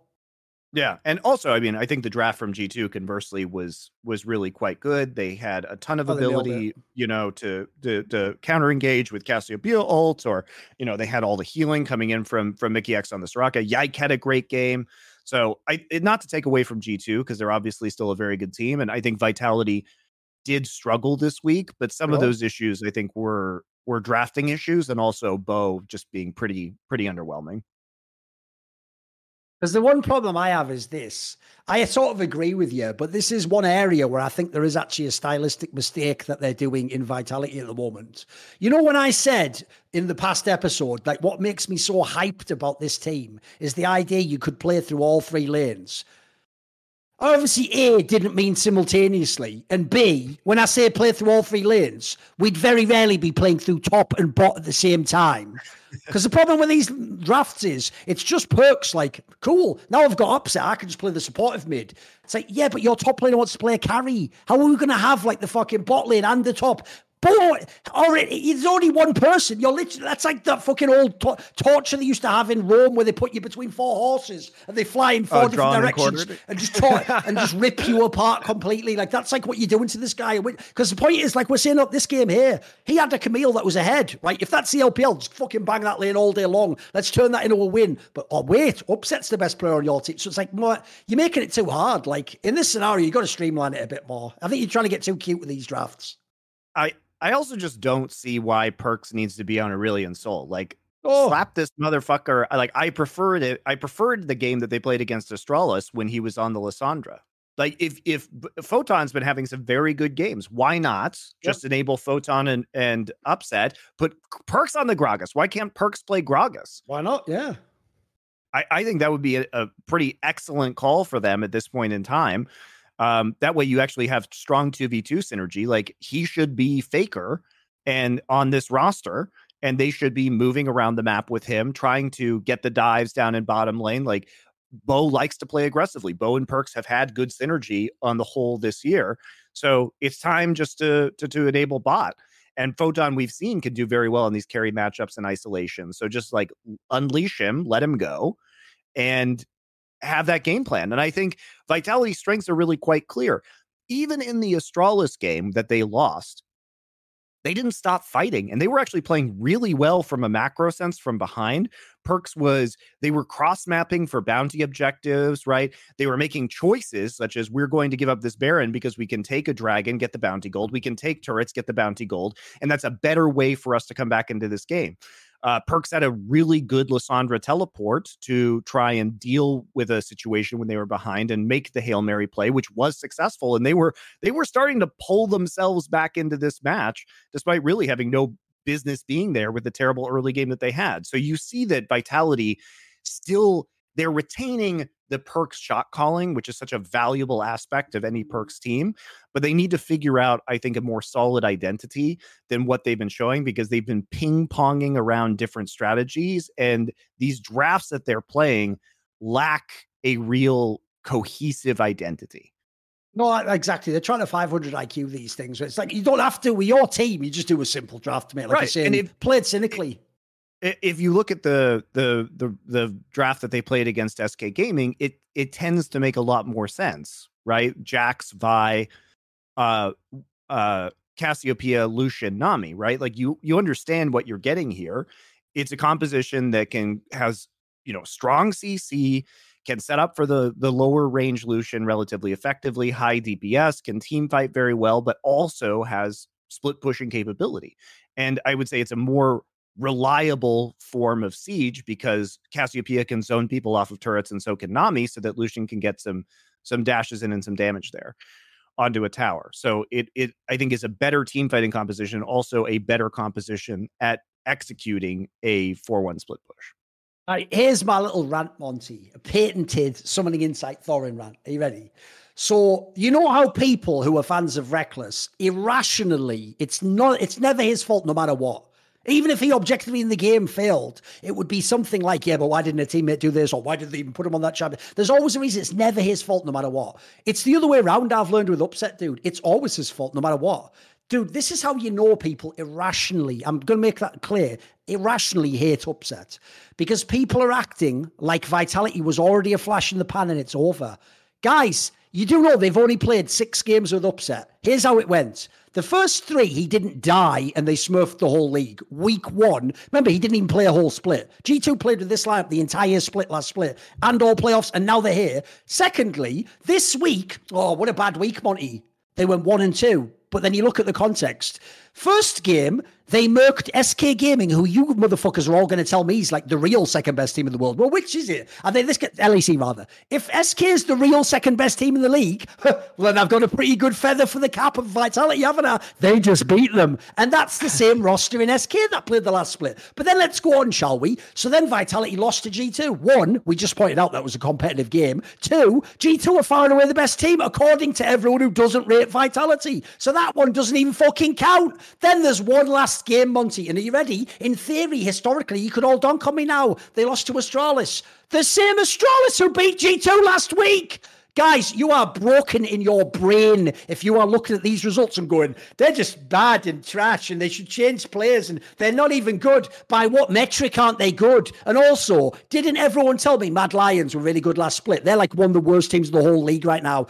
And Koi's dog shit. The league is in shambles. Vitality is one of the brightest spots in the league. They're just having some minor teething problems on week 2 of by the way, the second week that their star Upset has played this year. Give them a fucking break. Mate, like, I'll start hating with you in the groups if they're shit and they're losing best of 3s. This is just haterism, guys. Effectively, they have lost 1 game that could look bad to Astralis, and Astralis is on a heat of this split and actually, like, overperforming like motherfuckers so far. I don't know what there is to hate on. Like, as we're talking about, these things are mad fixable, Monty. Stylistically, we'd change how you play around the top lane when he's ahead. Draft-wise, you can see what you could obviously do. Like, I think this is where, again, I'll use the same analogy. If you're selling now, you're morons. Like, I'm buying more. This is where, if this was the stock market, I'm buying more Vitality stock as you guys sell and it goes down. I'm buying more bags of that shit, homie. Well, it's also strength of schedule, right? Their next week is playing BDS, Heretics, and Koi, which are all very winnable games for them. They should win all those games. I mean, BDS has been pretty good, but at the same time, I think if we're honest about where BDS is, I don't think that they are a better team than Vitality. Well, I'll give you an angle. They've been struggling in the late game for sure. Like, this is where Vitality has been shining, I think, has been in the late game scenarios. And also, the real problem if your BDS is your best player's Crowley. I've got a player that's better than him. He's called Upset. By the way, there's the other thing people don't mention who hate on Upset. You know, Upset's only played when he played SK Gaming. That was his 4th official game in 2023. Who was he going against? Oh, the guy that you all told me was the best ADC in Europe. And then he played what against him? Lucian Nami, that bot lane that all the teams have problems with. Shut the fuck up. They won that game. He beat him. The guy you all tell me is the best ADC. By the way, he probably was the best ADC last split. It's a fair take. Exekick was very good on SK Gaming. So yeah. I don't know what the haterism is like. At this point in time, look, I'll do it with Reckless. I mean, I have good reasons to hate on him, but like, just say you hate him, mate. Just hate him. It's just Fnatic fans that are salty that Upset isn't carrying them to wins anymore. That's what it is. Yeah. It's just salt. It's just salt, boys. But I still have a lot of hope and Vitality. And honestly, like, this team doesn't, the only purpose. And you said it there as well. Actually, this was one of the few weeks where I saw Bo have a legit, real bad game. Like, I actually did think, well, one of his games was fucking shit, mate. Yep. And it really doesn't matter, because as long as the purpose of this first part in the new format, and people are overreacting to this, is just to not get bottom two. Yes. Like, you literally just have to be in the top 80%. That is the entire purpose of this, because it doesn't really matter. Like, okay, you might get a harder group, which might make it like more difficult to make top four. But at the end of the day, you're heading into best of 3 double elimination. And like, that's pretty consistently going to churn out the top two teams. And I think Vitality, they had a strong round robin last time, and then we saw them kind of get exposed in that best of 3 segment of the format. And I just don't think we're going to see that from Vitality this time. Plus, they could lose all their games and they would still likely make top 8, because they already have 4 wins. It's incredibly hard to get eliminated in this format with 4 wins. Incredibly hard. Oh, they're not going to lose 3 games next week. Like, come on. Like, I think worst case scenario, this team is 5-4 at the end of this next week. They'll get a comfortable spot. Then we'll get to see what they can do in best of 5s. Right, what now? What should we switch to now? I want to get your take on the run that's happened with T1, because I know I mentioned this on Monty and Wolf. So let's talk a little bit about T1's. You mean the one I was referring to, where it was like the splits and how many like regular season games they won? Because it's pretty nuts, isn't it? It's pretty crazy. So the thing I brought up with Wolf was that right now, this iteration of the roster, so this group of 5 players, has now completed a run since the start of last year. So we have a year and a half of data. People always forget, just to clarify, remember, it was Kana and not Zeus in 2021, because people always get that wrong. So it's only 2022 for this 5-man lineup. Yes. Zeus played at the very start of 2021 some games, and then was replaced entirely for most of spring and summer by Kana. So technically, Zeus wasn't a rookie last year, because he had played like 10 or 15, 10 games, 10 best of 3s, maybe. I don't know the exact number. And I'm too lazy to look it up. So there you go. But anyway, this iteration of players with this 5-man roster was 18-0 in best of 3s in spring last year. Then they were 15-3 in summer. Even when Jinji had that dominant split. Yep. 15-3. And then they were 17-1 this time. So that's 50-4 at an over 90% win rate in best of 3s. And even at their peak, like even when people will go back, well, what about the back-to-back world titles, 2015, 2016 T1? You have to remember, they were Tigers all the time. They were losing to Rocks. Exactly. They were actually, it was Rocks Tigers was the one who was number 1 in the standings in the regular season for most of those splits. It's just T1 turned it up for playoffs and international tournaments. Yes. Like, the Tigers were extremely consistent in their regular season performance. They just weren't able to convert that into meaningful playoff wins and international wins. So my question to you is this: like, what is there an equivalent run in regular season esports? Because we talked about Rogue's, regular season performances. Sure, that was a classic. But this is crazy to have a 90% domestic win rate in best of 3s over a year and a half period. And the thing is, it doesn't look like it's going to stop. They could easily 17-1 in summer too. Like, it's very difficult to see the flaws within the team at this current point in time. No, because the key thing is this, Monty. It's the fact that, as you say, it's 3 splits and in a row. That's what no one else can focus. As you say, like, look, within the context of LEC, Rogue won a lot of BO1s, but it was a BO1 format. Like, at the end of the day, that's actually not as impressive. Like as you said there, the number of series lost.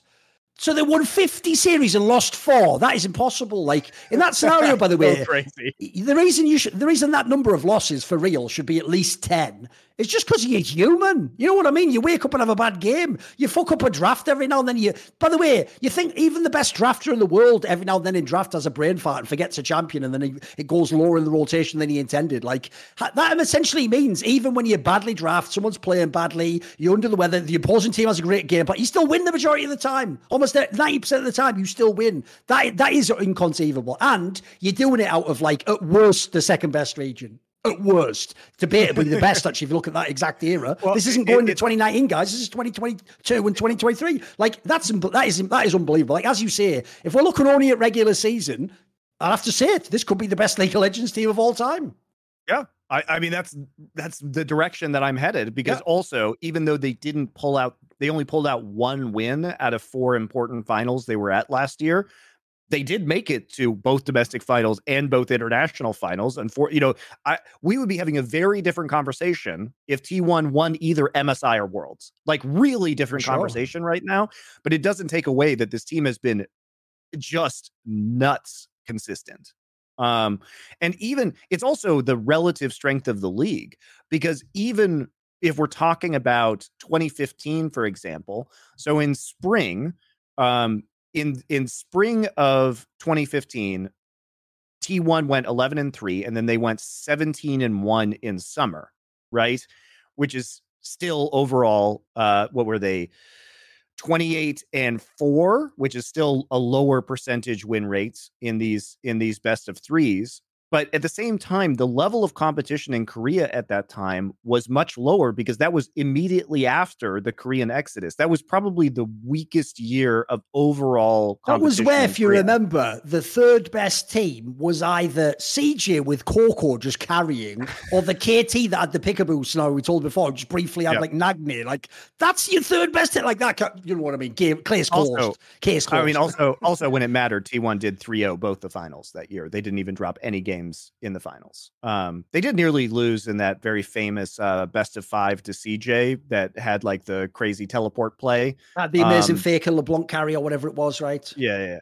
And so, the Bang Lucian game. Everyone remembers those classics. Yes. Yeah. It was actually it was a mega series. The spring semifinals actually an all-time like League of Legends classic that did go to 5 games, but in the finals, it was just 3-0 SKT both times. And the context for that is it was a much worse region, because literally the 2 best teams in the world, every single player fucked off to China. On Samsung, white and blue. They all left. So it was a crazy, crazy depletion of talent. And even then, I would argue T1 was not as dominant as they are now. And last year, spring wasn't very competitive. Gen.G was clearly the best team by the time summer rolled around. But this year, T1 has been dominant, has passed the eye test by a crazy degree. Faker is probably having his best split in 6 or 7 years. I think it's probably fair to say that. You have to contrast it, I think, more with the other one to make this point you're making now, Monty. Here's how I would put it this. One, like you said, even the ones that people are going to think of, the back-to-back world titles, was when actually against the field, Rocks Tigers was the best team. It's just they would lose in playoffs and pressure matches and directly in head-to-head. So already they weren't the dominant team in the regular season like now, which is what we're talking about. And then secondly, remember the patented style of how SKT used to win. They used to be the ones that team fought their way back from the 4K gold lead. Everyone remembers it, right? This team just murks you out the gate. This team, eye test wise, has the best style. No one can even replicate their style. A lot of people can fight from behind. They were just better at it. In fact, that was how a lot of the teams played. They've not only got like a meta-defining, world-defining style right now, but as you said, the eye test checks out like a motherfucker. Like, even though it's Faker in 2015, actually at the time, Faker wasn't the best player in the world anymore. He was just a very good player. This team has arguably the 2 contenders for best player in the world, Faker and Carrier. They're both monsters. And like you said, stylistically, the great thing about this one is the paper stats are amazing. And then the eye test is fucking sick too. The only thing you have against them, like we say, is do they win the big international finals, which isn't really what we're discussing. We're discussing regular season play, right? I think it's a fair conversation. They might be the best. Yeah, and these runs are just so rare, guys. I mean, I asked Wolf about this on Monty and Wolf because famously he cast Heroes of the Storm when MVP Black was, I forget, it was like 40-something straight wins, and they were just dominating everybody in Korea, dominating everybody internationally. Like they had like one of the craziest win streaks in the entire history of esports, like them. And I don't know, you could probably name some other ones with the famous NIP one. 87-0, yeah. Yeah, the in the early days of Overwatch, Envy's like win streak was fucking crazy. But it's very rare that these teams come along. And I will say that typically these teams come along in emergent esports, where one team, it just gets the right group of new players and just dominates for a period of time. But this usually happens in the first 1 to 2 years in an esport, guys. It doesn't happen 10 years into an esport. You don't see, like, by then, the kind of dust has settled. It's easier. You have more support structure around teams, so it's easier to like scout players and evaluate players, which means that there's more competition for good players on the roster, and it's harder to have a concentration of talent or a synergy or a read on the meta that is so dominant for such a long period of time. And the craziest thing too is that they did this without coaches really last year. They didn't really have a lot of strategic coaches. And I think that having better strategic coaching now is part of the reason why they're able to hit this next gear, because I think that was a flaw last year, was that Faker was basically the coach of the team. And that's probably still true to some degree, but at least it feels like the support staff is more engaged on a strategic side with the hires that they've made. But yeah, I mean, Faker probably is having his best season since like 2016, 2017, somewhere in there, right? I mean, he's amazing right now. Yes. And I'll even say this as well. To be fair, in the era you're talking about, 2015, 2016, like I thought, to me, the metas were a little bit more like obvious, limited, static.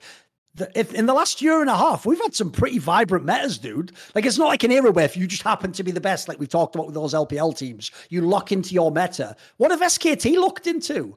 Like, the point is they've defined they haven't even played to the meta. They just play their style, and they've played it in totally different metas. Think how different spring last year is from spring this year, Monty. It's night and day, mate. Yeah. No, I mean, it's also the level of diversity and team compositions that they're able to play. Like, they've kept their signature style of running these pick compositions, but it's much harder to ban them out or to exploit that at this point in time.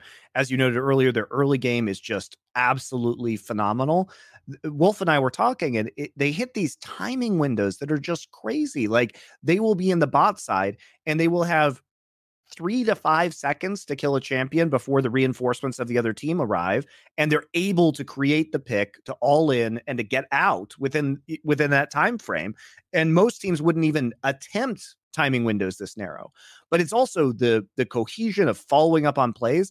Every player knows instantly what to do if a skill shot hits. Instantly. And I don't know, man. It's just this team is if no one's seen like next level. The clip you need to see, because it is one of the sickest clips ever, is that one where, wasn't it that like Orna was on Lee Sin, and as like the CC came in on like the guy on the Dragon Pit, Lee Sin kicks in as a Caitlyn ult is channeled on 3 fucking things came on.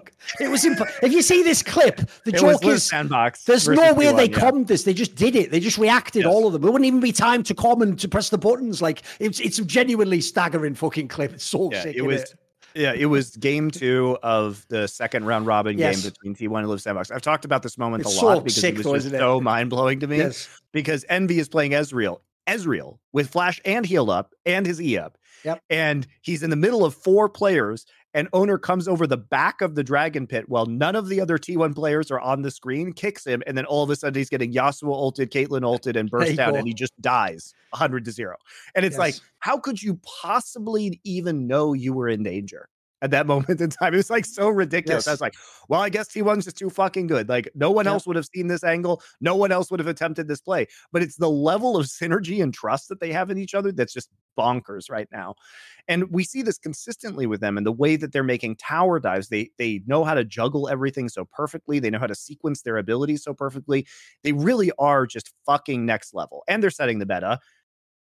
80 carries in the support role, Carrier being dominant, Faker playing all these new picks, and having these very strong mid jungle matchups. And like, the thing about Faker is that, Faker isn't the hardest carry player, which is why I think this is a controversial opinion. I did rate him a little bit less than I rate Chovy right now, because his job on the team is different. He plays a more supportive style, obviously. Yeah, he plays a more supportive style, and like, the thing is that his teammates are so fucking good that he doesn't have to carry, and maybe he could carry harder if he needed to, but he doesn't need to. And I do think that Faker's vision of the game, his sense of macro, his playmaking ability is still incredibly extraordinary, but I don't think that he has been the most consequential mid laner, if that makes sense, around the team's victories, because there are so many advantages that T1 has. And I think he's also playing with three players in Owner, Keria, and Zeus who are clearly the best at their roles in the LCK. And I don't think it's really arguable. By the way, I had an angle I wanted to bring up because I don't know if you've ever discussed this actual point. If not, then it's just a gift that you can take to Wolf because he might like it.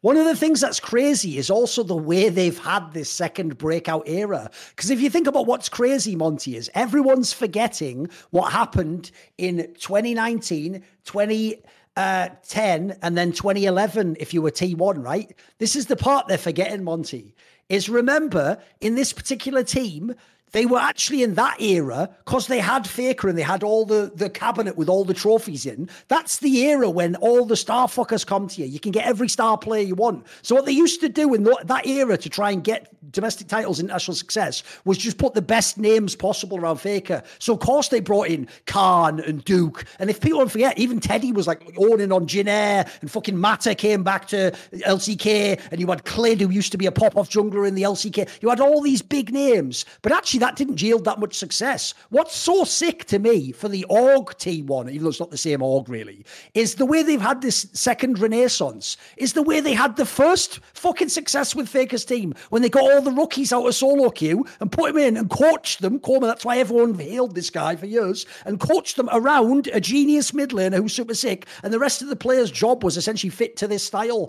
So they've done that. Look, obviously Kerry, we all know, we saw him on DRX and those other teams, but you look at the other three, Zeus, like we say, was the backup. Owner was just some guy, and fucking Gumayushi, aside from that novelty aspect, like he's Innovation's brother, he wasn't some star player. Like, it's actually so sick that they've re-upped with all this, because I'll tell you right now, I would have gambled against it when I saw this roster initially. I would have thought, oh, what the fuck, like, you're T1, why aren't you recruiting Deft? Why aren't you recruiting, like all these stud players? Why aren't you getting Peanut back, But instead they gambled and went back to the sort of like the talent approach, as it were. And tell you what, it's fucking amazing, because as you say, look at that list of names you just read there. Two of the names on that list were fucking nobodies. They've locked into it. And spoiler, when you can do it in two different areas, it ain't luck. Like, someone's doing a really good, whether it's, I don't know if it's Faker scouting these guys, but whoever did it did an amazing job scouting this class of players. And I'll say this as well, mate. I would have given up on Gumayushi after last year. I'd have said, right, time to just get like, if Defton's available, I'd have just done the signing, exactly. But tell you what, they held on that one, and I can't blame them. It hasn't looked bad. Guma's been way better this year. Guma was very good at World. I think he was T1's best player at Worlds as well, on the whole. So I think after Guma's like Worlds high, even though his summer split was pretty bad, you don't get rid of him. But there is obviously like the temptation to replace him with Deft, and he is objectively, guys, I don't care how big of a Gumayushi stan you are. He's a good player, guys. Don't get me wrong, but he is objectively the most replaceable player on this roster obviously, right now. You could put Viper in there, you could put Deft in there, and the question would be, is T1 a worse team? Like, no. The problem with anyone debating Gumayushi versus any other ADC goes like this. Here's my counter to whatever you say. The other ADC doesn't have carrier. Exactly. Case closed, Your Honor. Can we get lunch actually already? Like, shop's closing. Like, give me a break. You know what I mean? Like, who does Viper have? Shut the fuck up, everyone. Yeah, and I think with jungle talent being what it is in LCK right now, and Owner's real development, that it would be very difficult to replace Owner. I think the second most replaceable player is Faker. And people get mad because they're like, you would replace Faker. I'm like, no, I fucking wouldn't. This team works so well because of their synergy. Like, I wouldn't replace any of the players right now. But we have to rank them between most and least replaceable. We're not saying we'd replace him just with anyone. We're talking about we'd replace him with like Showmaker or something, or fucking Rookie or something. Yeah, we'd put a pretty good player in there too, guys. There's some good mid laners, boys. Yeah, and Faker's performance is great because he is perfect for the way this team plays stylistically. So replacing Faker would be a lot worse than replacing Gumayushi. That's why, if you notice, I always try to pair this narrative, because I think people are just missing it if they don't. Because the problem is Faker has this crazy inertia from his old narrative where he was the solo carry. The coolest thing about Faker in this era is that he's gone the Zhao Hu route. That it's about like using your brain to make your team win the game. It's not about you being a star at all. It's about you getting. It's like if you have the top laner on the carry champion, you figure out how I get him ahead. That's where he's leveled the game up. Because as you say, he's actually become, I think Zhao Hu's the same, they're like a coach in the game. That's OP as fuck if you've got the stars around them. Yeah. And I think that's what's really irreplaceable about Faker, is not necessarily his individual play, it's his shot calling, right? And it is just fortunate that this season, Faker's individual play is significantly better than it was last year. He looks mechanically better. I mean, he looks better in terms of his individual decision making. I don't know what happened, but I never expected to see Faker individually play this well ever again. No, why would you? Exactly. And even just eye test wise, he's had so many clean games, mate. So you just got to give it up, haven't you? He has just leveled his game up. By the way, I have a fun question for you, because I actually think a lot of fans are going to miss this, because unfortunately, since people either don't watch the Asian regions as much or they don't know the particulars, they might not know that a classic feature of the modern day format of the LCK is they have the selection after the first matches. Guys, this is beautiful, because if you don't know, I would love to be a fly on the wall where you're going to have to pick, do I want to play D+ or KT? But remember, it's going to be after you've seen them play those series. So you have to realize KT's playing Sandbox. I think they're going to murk them. D+, who knows the handball one? Look, they should still win, but who knows how it'll look. So like I want to know how they make that choice, because that's a choice. Remember, normally in an all bracket, you just play whether you play. In this scenario, if you're like T1, for example, it's like your choice determines so much about how hard or how easy your next match becomes, mate. I want to know which way you think they're going to go on that one. What's your prediction? So Wolf and I discussed this, and we actually disagreed on what we thought would be the eventuality of this. Like, I'm guessing you think they're gonna pick KT. No, I think they're going to pick D+. Oh, the other way around, right? It's Wolf who thought they get T. Okay. So the reason why I think they're going to pick D+ is that T1 just ran a clinic on D+ this past week. So we've literally just seen this matchup. And the problem with what happened was this. D+ has been very reliant on Deft and Kellen playing through bot lane in order to carry the game. Oh. And that is basically been D+'s only win condition, because Showmaker's been inconsistent and Kana has been okay, but he's not lighting the world on fire. And what T1 did in this series, and T1 is super good. I mean, we saw them dissect KT's flaws, but in a way, because that happened many weeks ago now. It happened like a month ago when we saw that matchup. And KT came back after that week and then immediately started dimensionalizing their style. They started playing more pick compositions. So they had all the threat of old KT, but now they weren't just going to get completely owned by Jax, Karma, and Sejuani bans. Okay. So they got found out. T1 exposed them. But then by the next week, we saw a very different version of KT. They beat Gen G. In a very legit series. They started running pick compositions. They had a new flavor to their gameplay. The problem with D+ is they really haven't had a new flavor to their gameplay. The things that they fixed were mostly putting Canyon on early game junglers, or Showmaker. His individual plays were getting better. By that, I mean he wasn't getting caught out in side lanes, dying, and then giving over a Baron. So that has improved. But the way that they fundamentally win the game is still through bot. And so what T1 did was they basically just forced a bunch of fights in the bot side, won all the fights in the bot side, got Deft behind. And then at the same time, because Zeus is so good, if you give Zeus an isolated 1v1 with no jungler interference, he will just win. And so there was really no upside for D+, which is that Zeus was just slamming Kana, right? And then the bot side was also won because Faker was taking more roams. They were winning those skirmishes. Carrie and Gumayushi, they were basically winning 3v3s and 4 versus 4s on the bottom side of the map. Deft was behind and they couldn't win the game. So I find it difficult to believe that D+ has enough carry potential at the current point in time to actually beat T1. Here's the thing. I actually do think, by the way, this is why I think I said it's so interesting, because in my opinion, it says so much about, you can speculate so many angles on this decision. You can go based on these factors, Monty. You can go on the head-to-head between the teams, like you're saying, which is very interesting on the KT angle, because KT goes head-to-head with the top two teams very well, actually. And then the other angle, obviously, is you can go on things like historical factors, like how good are the players historically, how good are they, and that angle. You can also go off factors like psychologically, we think we just match up better against them. But here's the problem. If I was taking the nameplates off, and the question is just in a normal game, who wins? I would actually be more scared of KT if I'm T1 than I would D+. Yeah. But here's why I actually might pick KT instead of D+. Because here's another factor that I do think is a real analytical lens, and history has taught me in esports, never discount this lens. the quality of the players historically. And the reason I say that is this. That's Wolf's argument. I can't know that KT's players will do it in the playoffs. There's a world where, even though, yes, I agree, stylistically right now, T1 should beat D+ all day long. But at the end of the day, that is still Deft, Canyon, and Showmaker. And you throw them in a playoff series, you never know. All you need is all you need is like Showmaker to just have 3 games that are just sick. And that the problem is BDD going to do that? Feels less likely. You know what I mean? That's why I feel like it's such a hard choice. I don't think this is easy. I'm very interested to see what the choice will be, depending on how those quarters go. I mean, it's the same thing that Wolf and I were saying all of last year too, which is that you can't count Damwon out. Yes. Because when they hit playoffs or when they hit Worlds, this is a team that is used to those pressures, has performed extremely well historically. You simply cannot count these guys out of the match.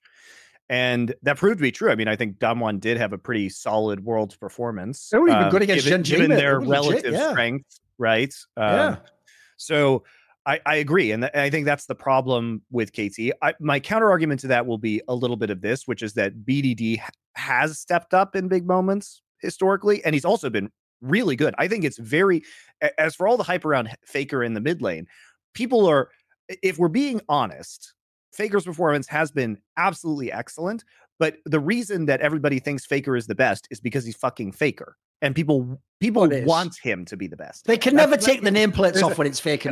People want him to be the best, and so I think it's actually very difficult. And Wolf and I had an extended conversation about this to decide who has been the best mid laner in LCK, whether it's Chovy, Faker, or BDD, because all of them have been really good, and they've been really good in very different ways. Like stylistically, they're all very unique right now. So it's hard to say who is definitively the best.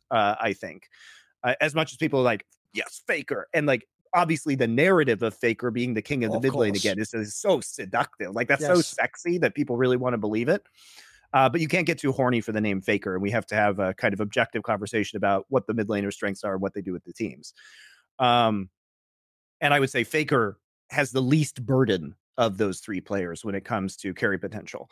Now, as far as why you shouldn't pick KT if you're T1, is that Keen, the top lane rankings are like Zeus at the top, Keen slightly below him, and then like a giant gap, and then everybody else in the top lane, whether it's like Doran or Kana third, like whatever. But Keen has been pretty convincingly the second best top laner, and he plays a lot of picks like GP that other people are not really playing. And so to me, KT just has more carry threats. Like BDD has had a better season than Showmaker. Cuz might be the factor that you may not like entirely on this KT roster, but they also can play front to back team fighting. If you can't give them Karma, as T1 knows, but now you can't give them a bunch of other picks too. Like BDD's been really good on the Twisted Fate. He's been really good on the Yone. They're a very different team than T1.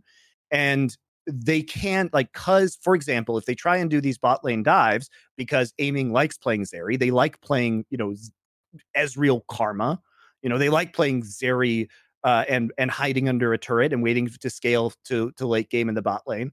If Cuz is shadowing the bot lane and preventing some of these dives, KT can evolve to a point where BDD and Keen get super strong. It's just that there are more serious carry threats on KT, and maybe T1 has a new way to pick them apart, because God knows the last time they met them, they completely picked them apart in draft. Maybe they have some crazy new insight, and I'm very excited to see that series, it probably will happen at some point in time in a double elimination playoff. But I just don't think you select that. But you might also, as you're saying, on a good day, on a very good day, D+ probably has a higher ceiling, which is the scary part. No, the reason I'm with you is because I told you I've been hyping this for like the last 3 episodes, but it's because it's playing out the way I hoped it would. KT is the ultimate spice for the LCK playoffs. Like, this is the team that for real could come second, or they could just come like 4th. And by the way, it just depends on what day, what the fuck. Because the good thing, like we're saying, is they have some pop-off players, and the 3 main laners are very good again. Very good players, yes. So, yeah, I mean, obviously... I'll tell you right now, if T1 doesn't pick KT, Gen G's going to be pretty sad. Because they don't want to see KT in that matchup, I'm telling you, dude. So the thing about it is that... They don't want to see that match. It's not been a good matchup for Gen G. Whereas, like, Gen G has not been a good matchup for T1. Yes. Like, the ideal final is probably T1 versus Gen G, just for like the most exciting final. That's why the double elim's awesome for win. this split, especially because we're probably going to get all these matchups, thankfully. Yeah. Yeah, but it is like I would not be super happy if I was Gen G to find KT, because KT has had Gen G's number. They've had Gen G's number, and I think they match up better. So because BDD and Chovy are both these carry mid laners, they can kind of like dual carries in the mid lane, and Keen is just like he's better than Doran is. And Gen G also hasn't had the same like dive potential to put aiming behind, and aiming is such a massive like late game team fighting threat that if you don't get in behind, you tend to have problems. So it's harder for Gen G to do that. So those games tend to go later, but KT's been very methodical against Gen G. But here's the thing, by the way, I'll give you a free one. No one will ever use it anyway because it's fucking League of Legends. You're like creative like I am. I would years ago in LCK, if I was a caster, have done the joke terminology where because his name's Doran, if he's playing sick carries, he's Doran's fucking whatever blade, and otherwise he's Doran's shield if he's just playing the shit tanks. I'd have done that whole angle years ago, mate. It's like a little thing in the game, a little bit of reference law, all that jazz, Yeah. But yeah, that's kind of a preview of the LCK playoffs right now. It's going to be an amazing playoffs, like we're saying. It could be one of the most competitive LCK playoffs ever, boys. It's going to be really good. And what's fun is this week in particular, we have 4 best of 5s. So we get to see all of the teams. We're going to get to see KT Live Sandbox, D+ versus Hanwha, and then we'll get to see whoever T1 selects in the next round and Gen G ends up with. So we get to see all 6 teams in the playoffs. We get to see 2 teams be eliminated, and it'll be a really good time. So it's like probably the most hype week for LCK overall, and LCS playoffs beginning, and then a week after we'll get the LPL playoffs rolling, and we'll 2 weeks from now, 3 weeks from now, 3 weeks from now we'll get the 2 weeks from now, because it starts on Monday, we'll start to get the playoffs for LEC. So it's all coming together, and this is a very exciting time because it finally feels like this is going to be the peak of the season. We get to see these sick Asian playoffs. The LEC format has proven to be exciting. LCS playoffs or whatever, but that's fine. And then we're going to get straight into the best tournament of this year, which is MSI. I'm super excited about this new format. It's really feels like a great couple of months to be a League of Legends fan. Like from now until the end of May is going to be some really fucking good shit. Yes. Do some viewer questions? Let's do some viewer questions. Let's do a quick break there. Actually, the toilet quickly. All right. Quick break, then viewer questions, guys.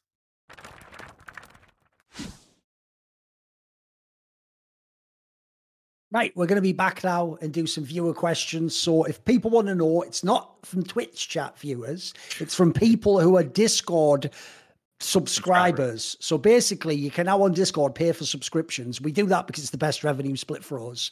And when you do it, much as people used to buy the Grog coin, you will get access on our Discord server, Last Free Nation, to a channel where you can put questions for this particular segment. So we've got a whole bunch there. I would suggest if anyone watches live in the future, just watch live and come up with a question as you're doing it and pop it in there, and then maybe we ask it then. So if you go there, that's how you get it all, and Monty will pick out some of the best questions now.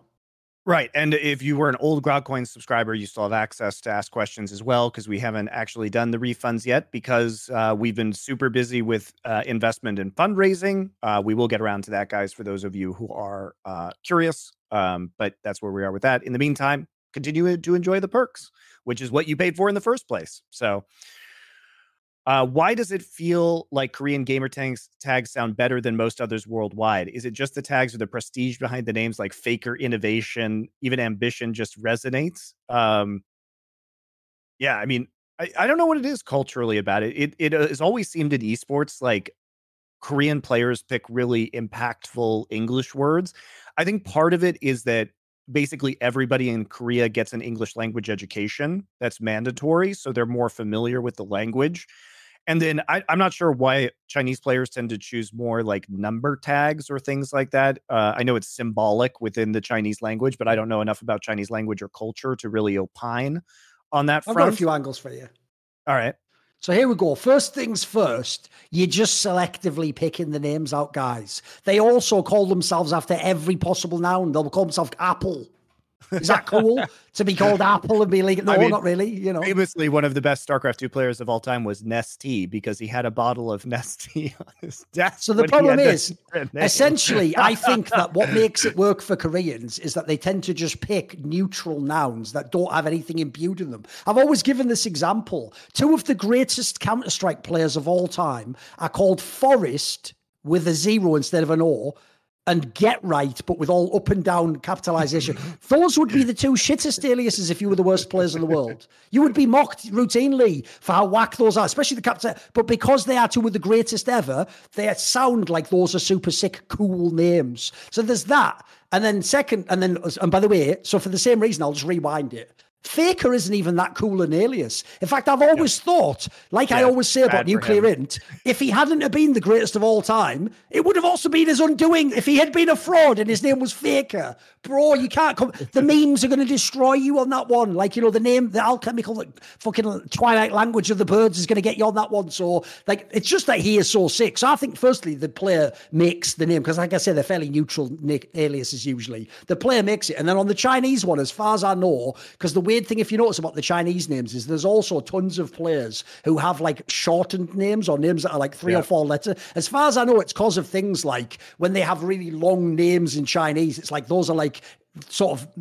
those are like ways to shorten it down or whatever, or make like a play on words or some shit like that, as far as I know. So yeah, there's a lot of that. One thing I'll say the Chinese do better is they're obviously the best with the nicknames. They always have like some poetic or evocative nickname or some play on words or a pun on what your name was in Chinese. Sure. They have so many sick angles. So I actually just think it's more just that if you're in the West, I think a lot of aliases are either, and this is what I don't think they're doing in Korea, or not in this way. In the West, you either pick something you thought was cool when you were 13, that is almost destined to be shit when you grow up, or it's something like Perks. His alias is his surname is Perkovich. That's just like a nickname. That's like Perks is like a fun nick. So essentially, those aren't set up to be the coolest shit of all time, are they? Whereas I think essentially the Koreans just lock into it sometimes by being sick at the game and then picking a name that doesn't carry its own sort of backstory, you know. Like Ambition is another one. If that was a bad player, you wouldn't think it was that cool. You think it's cool because he had fucking swag and he was a super sick player and he had that attitude. And even his look, I always thought Ambition looked like he came out of an anime. He was ridiculous, wasn't he looked like literally, you know, that everyone was loving that clip of Gumayushi where he had the fucking glasses. Ambition should have had those glasses for real every game. He was like that fucking guy out of Eva, like yes Shinji. I mean, that was like his whole shit, wasn't he? The baseball bat, yeah, where exactly. he looked like he was from Paranoid Agent or something like that. But yeah, exactly. Yeah, I mean the other thing is, you guys will remember, especially if you're a longtime Korean esports fan, you'll think about the StarCraft players with the StarCraft 1 players via their IDs. But in Korea, they were known by their real name. Oh, exactly. Like, yeah, you know, nobody called the guys like, you know, Boxer or Savior. Like, they use their real Korean names for that.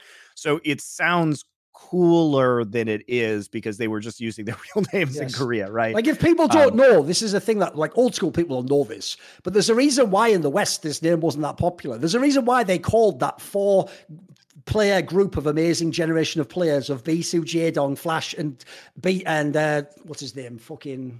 What's the third one? Stork. Those 4 players were called Take Bang Lee Sang because that basically meant like parts of the names. Like I think Take was like Stork, and then like I don't know, maybe Bang was Stork, Take was Bisu, part of that 3-per name, and then I think Lee Sang meant like 2 Lees, which is like Jaedong and Flash. That's why that was a famous name, because as you say, it's default. Even on the cast, they just used the names. If Bisu was playing, it was just people going like Kim Taeyong like a million times. No one was saying Bisu on the cast. Like, you think that because you watched the Western one, you're right. Like, that wasn't a big thing to Koreans. That was more just the gamer ID on Battle.net, wasn't it? Whereas to us, I mean, it was everything. Yeah, they don't do that anymore because it's obviously, how can I put this? StarCraft Brood War was a Korean esport for Korean people. Yes, only basically, and like the 10 white guys who watched it, like me and Thorin. But for the most part, you know, once especially in League of Legends and StarCraft 2, when a large percentage, and especially in StarCraft 2, the majority of that audience was actually not Korean, that it became better to use the names that everybody could agree on and were easy to remember, because most Westerners are not going to remember 50 real Korean names because they're in a different language, right? It's a lot easier when everybody speaks at least some degree of English in the esports scene to have an English tag. Here's the difference. In the modern day, the Korean fan instantly would know Faker. But as Monty says, no one ever said boxer. They always said fucking Im Johan. So they always just said, they always said his name. Always. That was the default way. So yeah, I'm with you on that one. Right, next one. What is your sincerely held esports belief that you think would tilt your co-host the most? I don't know if I have one that would really. I don't know if. Okay. I think we agree on most things. I'm trying to think of something that would really tilt you. I mean, I'll tell you an obvious one that I think, I don't know whether you would come up with it, but I actually think, well, here's the problem. You might actually be the only one who's reasonable enough not to do this, but I have heard LS, I think LS is the one who said this. LS, I think, is one of those people who thinks that you shouldn't even compare like Flash to Faker. And it's like, listen, motherfucker, the other way around. One of them plays a children's game. And like, essentially, if you don't know, I think Faker's truly great because of the scope of the game and how people played. But at the end of the day, he is essentially playing Monopoly and Flash was playing chess. That's the analogy to me. So that way, I don't know if you're on that one, but like, I think that's sacrilege when people do that one, like that sort of angle. So it's always big historical ones are the ones that tilt me, basically. And sadly, obviously in sports we have a similar one. Like you could just say Tom Brady's the GOAT or something, like, you know, like that, I guess. But you don't even believe that either, exactly. So does it work? Does it, mate? I have insane bias not to believe that. I'm on the other end of the spectrum, where because I'm a Broncos fan, I actually just can't believe that fact. It's impossible for me to believe that could be true. Especially because the Broncos had the best record against Tom Brady at the same time. No, here's the thing: you must have some esports related opinion though that would be really different. Let me think what it could be though. What could it be? I mean, we share most of the same beliefs about the industry too, which is why we're working on this project together. So it's. I don't know. I can't really think on that one. Yeah. I could think up some for you, but then again, even how much would it really tilt you is the thing. You know what I mean? Like the closest I could come maybe is this, but I think you maybe even know this because I have told you jokingly you did get lucky. I do think that actually, in a fucked up way, the best thing that happened to you was the Overwatch League. Pause. Now, the reason why, because that alone, I could stop right there and just walk out and leave him tilted. But no, I mean, in this sense, though, because I do feel like you would have been in the same camp LS was, which is if you had at your peak been in league in season 8, season 9, season 10, when the LPL won the Worlds, you would have ended up getting Frostgoran and Kelsey Mozart from back in season 5. Like, LS kept riding with LCK and he kept thinking like the LPL teams didn't make sense. And I think the problem is, even though you might have been right stylistically, because you would have been wrong on the outcome, fans would have just trashed you so hard, I think, mate. Like, they would have, because the problem before that is the reason we all joke about the idea like the Korean dick sucker. It's because they also were the best. So it's almost like, how am I getting hate on for loving them? But if they hadn't have been the best, I think people would have hated you so hard. Well, it's also one of those things where it's hard to know what would have happened because, like I said, when I left to do Overwatch League, you know, even though I would have 15,000 concurrent viewers on my stream, there was no real way to monetize that at that point in time. Like the actual subscription rates were really low, and Prime hadn't given the free subs yet, which drives a lot of people's income. You know, it was difficult to sell sponsors against streams like that. I couldn't sign to a team. There were all these factors, right? So had I known and just kept on being a streamer, right, it could have been very good for me financially. But given my career choice of continuing to work with Riot as they closed a monopoly and took OGN out behind the shed and shot them, it was looking really grim that I would even get work as a caster. And I also had ambitions to do more than just be a caster. Like, I don't want to spend the rest of my life being a caster. I think it is a career with a very definitive ceiling. And even though that definitive ceiling can be comfortable if you're among the best, having a family, trying to live a stable lifestyle when you're constantly chasing 1-year contracts. And I say this because it's a bit hypocritical because I'm a psychopath chasing investment funding right now for this company. And I wouldn't call startups like a stable environment, especially in the current economy. So hilariously, but I'm also learning new skills that are applicable. So I don't know. Here's the thing. I can answer this question for real like this, though.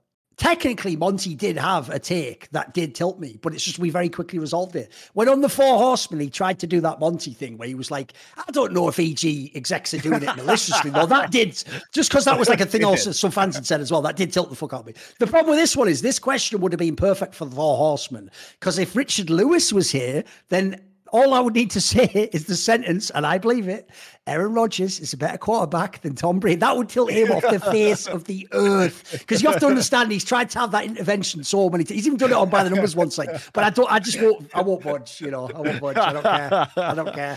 I'll go down with that one. I don't give a fuck. I mean, also, you know, I disagree with Richard's like purity of soul takes on the esports industry or on money in general. I admire them with him, but I think that it's impossible to not take bad money in global capitalism. So what's the point?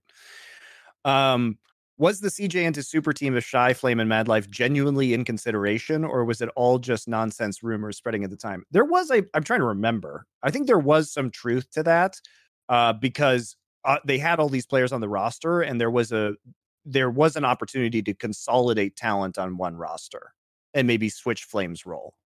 The problem people forgetting was, as far as I remember, because I think I actually asked him this in my like second reflections interview with him, and I think he did imply it was like in talks or something. But I think what people forget is this: Flame's timing in his career was the worst ever, because he'd been a stud every split, and that last split before they consolidated into LCK was the one where he sort of phoned it in because they weren't that good a team, and you remember they like missed the playoffs or whatever. And so if you remember that, the story behind the scenes, because enough times passed, we can say this now, Monty. Behind the scenes, the rumor was, if people remember, Flame famously, another reason I used to love him as a player, was not only eye test wise was he exactly the type of player I love, but he would say all the right things in interviews. Like, he was the guy in the interview who was like, no, like, I don't, remember famously, he said, I don't have a girlfriend because, like, essentially, like, I just focus on the game. Like, I don't want, like my heart to be fluttering when some woman's, I want to just only be the best at the game. That was the split where the rumor was that because he was sick of, like, hard carrying when the team wasn't the best, that he'd started to, like, maybe have like more extracurricular activities and not practice as much. So I think, unfortunately, he probably picked the worst time ever to let his foot off the gas pedal, when obviously, it would have been a slam dunk to make that super team, wouldn't it? Shy was one of the great top laners. Flame, if people don't know, was amazing at the AP champions as well as a top laner. Like, it would have been a really cool team to try. I'd have liked to have seen it. It's one of those ones where you have to do it like, it's a bit like when I did my interview with Grabs, and he was saying there was a scenario where they, for real, were thinking of doing a G2 lineup with Mickey X, ADC, and Hillersang support. And his joke was, even though in theory it'd be terrible, you almost have to try it for the science. You know what I mean? Like, you want to just see what it'd be like, don't you? I think it was very disappointing in that era too, because CJ like insisted on fielding like kind of like mediocre teams instead of just consolidating the talent. So it was bad. Yeah. Is Joe Marsh low-key one of the better owners in esports? From Architect of Korean Esports Base, Joe. Oh, wait a minute. The problem with that one, bro, is your name gave it away. Your name is a meme on fucking Joe Marsh. So exactly. The problem is, if that had been from a normal person, I could believe you asked like your initial LS viewer. But like, you even know that's not true. That's why you have that name. Come on. So I think that here's my take on Joe Marsh. I actually think that Joe Marsh is one of the better leaders of LCK, because I think he has implied via social media that he is against, these bullshit rookie contracts that are trapping these young players. Fair play. He's pushed very aggressively for more, viewership on the global stream. I think from a business perspective, like, he actually does have a very good grasp of what is necessary in the LCK. And I think that he treats his players well. It's clear that they have a good system in place, which was kind of already there because T1 has historically always had a good training environment and good scouting. But he's shepherded it well. And I don't have a problem with his goals or the things that he believes. My problem with Joe Marsh is that he acts like a cringy teenager at times, and that he seems to have this fundamental and very immature need for attention that then gets him into trouble and gets him into really stupid controversies, like the stuff he was saying on that public Discord server for fans about Owner. It's like, bro, you are the CEO of this organization. Like, just don't type those things. It's dumb. That was leader levels of embarrassing. Yeah. It's like, just don't do that, man. Like, you can, I think he lacks dignity and class. but I don't fundamentally. I do think that his goals are noble. So it's hard. But I think, am I glad that Joe Marsh is in esports? Yes, because I think he is a net positive. I just wish he would get rid of some of these childish tendencies that he has. That's my take. Right. My problem is this. There's only two angles I don't like with Joe Marsh, and they go like this. One is all of his public statements about everything not to do with his domain of speciality. And that reminds me actually quite a lot of someone you'll know, which is Marty, aka Laser Chickens from Splice Overactive Media. He's another person where, as a human, if you met him in real life, he's totally fine. You can have a drink with him. He's a cool guy. And in his area, he knows some things about business. But as soon as they start talking about stuff that's outside of that, they say mad embarrassing shit all the time. Yes. In fact, you get the vibe that because they're in rooms where they have all the yes men and the entourage, they get that stupid thing of thinking every opinion's great, which some of these are terrible opinions. And then secondly, the other one is this. Joe Marsh plays this game that I will never fuck with, which goes like this. Because you're American, but you own T1, you act like you can step into conversations about LCS and be like, I don't know if this owner's doing it. Motherfucker, you're not even playing that game. That's ridiculous. One, you're doing nothing to do with T1 as to why they're amazing. So don't big yourself up there. Secondly, Jack from Cloud9 doesn't have the options you have with T1, you dickhead. Yes. He doesn't have Kerry and Faker. You know what I mean? Like, so, and then also, I'll say this, because I used to say the same thing about the LCS owners when it came to Europe. You know, when the LCS owners would sort of go like, well, you know, Europe isn't as financially developed as we are, and we're doing a great job. It's like, yeah, go and play in that pond then. Go and buy into the LEC and show me how brilliant you are at business and how you're a genius, Steve Arnett. Like, because here's this point, the region is what limits you, not the guy's talent of business. So you're playing the game on easy mode. You're with the giant sponsors and NA. So it's the same thing. It's like, Joe Marsh, if you want to comment on LCS, pop on in and own a team, homie. You buy Immortals, bring all the players you want, get Faker in if you want. Then we'll have a fun time. We'll see how good you are, mate. Because I hate that. It's like, you're in that scenario, that's like you're sitting over here, in theory, the catbird seat, the easiest position. We've just said the star player essentially magnetizes players towards himself and coaches the team and is the GOAT and won all the championships already that you'll ever need in the resume ever. And then you're acting like you were involved with that. And looking at Jack, who, by the way, was instrumental in every championship his team ever won, every great player that ever came, every fucking banger. Like, come on, like it's such a sort of disingenuous fucking position. You know, I hate that angle in general, mate. He's also not an owner, to be clear. The person who owns the team is Comcast, is the Roberts family, of which Tucker Roberts, the son of Brian Roberts, the CEO of Comcast, is the guy who is in charge of the T1 negotiations. He owns the Philadelphia Fusion / now Soul Infernal Overwatch League team. You know, he was the guy who restarted G4. So, I mean, he literally has a billionaire family bankrolling his team. So he's not an owner, and he also just has basically unlimited money to make this team. So he has so many systemic the definition advantages. of a silver spoon, exactly. Yeah. Dude, he doesn't even have a silver spoon. He has like the Thanos Infinity Gauntlet spoon with like fucking Faker in here, infinite wealth, like incorrect. Give me a break. Most prestigious esports team in history. I know. It's ridiculous, isn't it? I know. So, and then he's like, advantages. What advantages? Like, I know. But I do think that Joe Marsh, I think his heart's in the right place, and I do think his goals with the LCK are noble, and I do think that he cares for the players and the team.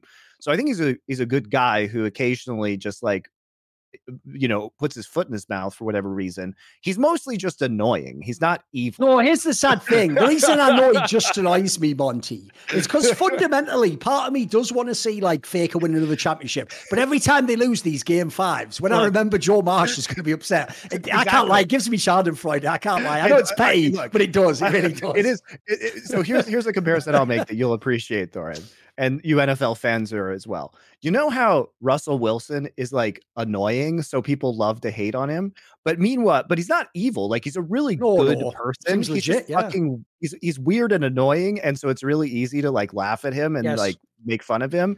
And he becomes much more of a center of attention than he should be for a guy who is visiting children's hospitals every weekend and seems to be very nice, even if he is super awkward and cringy. But the comparison here is like, how come Russell Wilson gets all this flack, but Deshaun Watson just like flies under the radar, even though he played like shit too, and he actually did some really horrible things. That's what it feels like sometimes at esports is we're all, and to be fair, we do laugh at Joe Marsh a lot, so we are actually partially responsible for this. But like Joe Marsh is more like Russell Wilson. He's not on the level of the EG execs, put it that way. Exactly. I mean, just that one story alone, he's nowhere near that, is he? Exactly. Come on. Exactly. So I feel like because Joe Marsh is awkward in these ways, he actually is inadvertently drawing, he's like pulling aggro away from the people who are doing actually bad stuff, which is not him. To be clear. Are there any specific roles or people you are looking to further expand LFN? TBD. We need to get investment first, and then we can have those conversations. The answer is probably looking for more producers and video editors as we expand into other games. Yeah, the obvious answer is we will do other games if the company succeeds. Yeah, and then we will need more people to help out on that. Spoiler, just in case you were asking, if you were asking as a fan of the show, we've told you. If you naively think you, a random, can get any of these positions, you're out of your mind. So I'm not going to sugarcoat. I'll just tell you straight up. Like, we're hiring really good people. We're not getting you, random guy who applies. So we'll call you. Don't call us. So first off, our current editor, Adanian, did just reply to Twitter posts with videos, and we did hire him full time. So there's that aspect of it. And second off, if you are a good video editor or a producer, then we might be interested in you. And also, I know because our fans are more educated, there is actually a possibility that some of you guys are very qualified. Yeah, but you don't know, mate. Some of them probably think they can be on like some of the Insight as the third box or something, mate. Like, you don't know how delusional some people are. All right. Wife, parent, best friend. Richard III from Shakespeare, Light Yagami, or Leto II. Wait a minute. It was wife. What was the other two? I'll copy paste it to you. Parent, and what was the third one though? Best friend. Best friend. And so it's right. We should just very briefly explain who they are. So obviously Richard III is obviously based on the real person who was contending to be the King of England. But from Shakespeare. Yes. And famously even in real life, it's implied he killed his own like nephews who were heirs to the throne. So he's obviously a very Machiavellian. He murdered his way to the throne, basically. He's a Machiavellian figure, basically. He's an example of someone who just wants power for the sake of power. Light Yagami is obviously the protagonist of Death Note, who also dreamed of like a world where he would like sort of determine people's life and death and rule the world. And then Leto II is the God Emperor, the character from the fourth book and third book of Dune, who rules like the whole universe for centuries. So they're all in theory sort of evil figures. So we're asking, which one are we wifing, parent or best friend? Okay, so actually, hilariously enough, the last time I acted, I played Richard III. That was the last play I ever did. So I would say I would be Richard III. Obvious joke is, what was that between you pretending Overwatch League was good and all those? Yeah, whatever. Boom, boom, boom. No, we all know you meant for real. Okay, cool. So who are you picking for Richard III? Which one should he be? Wife, because I'm least likely to be murdered if I'm his wife, because in theory, he's the king in that arrangement. That's true. Right? Yeah. So it seems like the safest place to be with Richard III. The parent of Light, I think the parent of Light Yagami. Here's the thing: if Light Yagami thinks that he's good, he probably doesn't have. If I'm his dad, he probably doesn't have a bad opinion of me. So parent is Light my parent? Is Light my dad, or am I Light's dad? Either way, it feels safe because he's not going to be focused on me with the Death Note. And then I guess Leto II, best friend, sounds pretty chill. He probably wouldn't fuck with me. The problem with that one is, though, spoiler, technically, any position with Leto II, you might still get killed. Because if you don't know, the whole premise, without, again, doing too many spoilers, is he's a figure who essentially will do whatever it takes ruthlessly to accomplish a certain grand goal. And that does include sacrificing people he loves. So you can't, the Leto II one's the hardest one, actually. I don't think there's a right answer to that, but the other two were all right. Is it eerie how Rogers' career is mirroring Favre's? I hope Rogers doesn't get caught into a taxpayer defraud scheme like Favre has recently. It is interesting, though. Here's the sad thing. I know what he means about their careers. The real irony is this. Even though the careers have a very similar arc, they couldn't stylistically be more different as players, though. Like, one of them is probably the best ever to play football at not throwing ints. The other one... Insert the Where's joke. Brett Favre? Probably some of the most legendary innings of all time. Yeah, exactly. It is wild though. Here's the real. Let's be real. Part of it can't just be these guys. It has to be the fact that they're both at the Green Bay Packers, isn't it? If you look historically, the problem with the Green Bay Packers, as far as I can tell, is because they're in Green Bay in fucking like Wisconsin or whatever. Like no one really wants to go there, and they're not a team that spends insane money. So what they tend to have, if you notice, is they have a stud quarterback. They have like individual players who are good. You might have one wide receiver's really good, one defensive player's really good, one like cornerback that's really, but you don't ever have the team. You never have like the stud team, do you, in this area? So I think the mistake they both made actually was both being too loyal. Yeah. I mean, if they wanted to do better, I agree. And at least Favre was in a different era, and Favre did, Favre had some Super Bowl success, and Aaron Rodgers has won one. But I think that especially as you get into a world where guaranteed contracts become the norm in the NFL, or at least a higher amount of the contract is guaranteed. The problem is you just need rich owners, because that money has to be put in escrow immediately. So you have to have the cash, you have to have liquidity, right? So like the Green Bay Packers, it's fun that they're owned by the fans, but that doesn't mean that they have the highest liquidity. It's like, Mark Davis with the Raiders is actually like pretty poor by NFL team owner standards. So he simply can't make the same kind of contractual commitments that wealthier team owners can do. And that's the thing about the Broncos, is when they were bought by, the Walmart heirs, they now, during this free agency period, they put immense amounts of money into guaranteed contracts to shore up the offensive line. The Broncos have had the biggest dollar amount of free agency so far this offseason, and they can do that because they have a high amount of liquid capital. So I think it's going to be harder, even though there are salary caps within the NFL, to compete with wealthier owners as time goes on. I think the Packers are, going to have that problem. The other thing about the Packers is that they lucked into back-to-back Hall of Fame quarterbacks. Like Jordan Love, Love cannot be the third one in a row that they have. Like, that would be they could be serviceable, but there's no way he's going to be one of these guys. No, come on. I mean, it is already crazy that they got these guys back to back, and they did it through the draft. So the odds of that happening again are obviously very low. But the Packers have done a good job of like developing talent over the years, and they've had to, because they don't have the biggest payroll. It's what I hate, basically. They're like the St. Louis Cardinals, right? The thing I hate the most about the NFL is that all these players seem to judge it either on this year's roster or the amount of money they are paid. Dude, the reason I can't handle it, dude, is when I look at the NFL, like literally, this is why Aaron Rodgers this offseason is going to tilt me off the fucking face of the planet. Because if you look at the history of the NFL, Monty, I'll tell you the franchise, if they're ever available to take you, you go to at any point in your career and just stay there, and they will build. It's the fucking San Francisco 49ers. Look, that organization is unbelievable.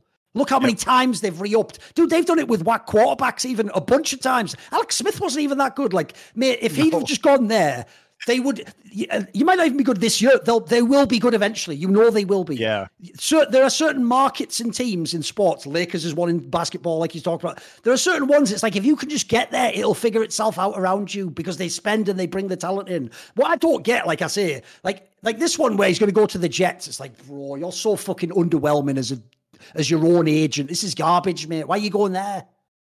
I hate that so much, mate. Because it's the ultimate sport where you need the team. People just want us to have an NFL show. So here's the next question. What is the biggest factor against Aaron Rodgers being the best QB of all time? The Packers' refusal to give him anything to work with, his coaches McCarthy and Capers being almost uncarryable, or his inability to mind control his defense into not running it down in playoffs? The latter one's a pretty big one.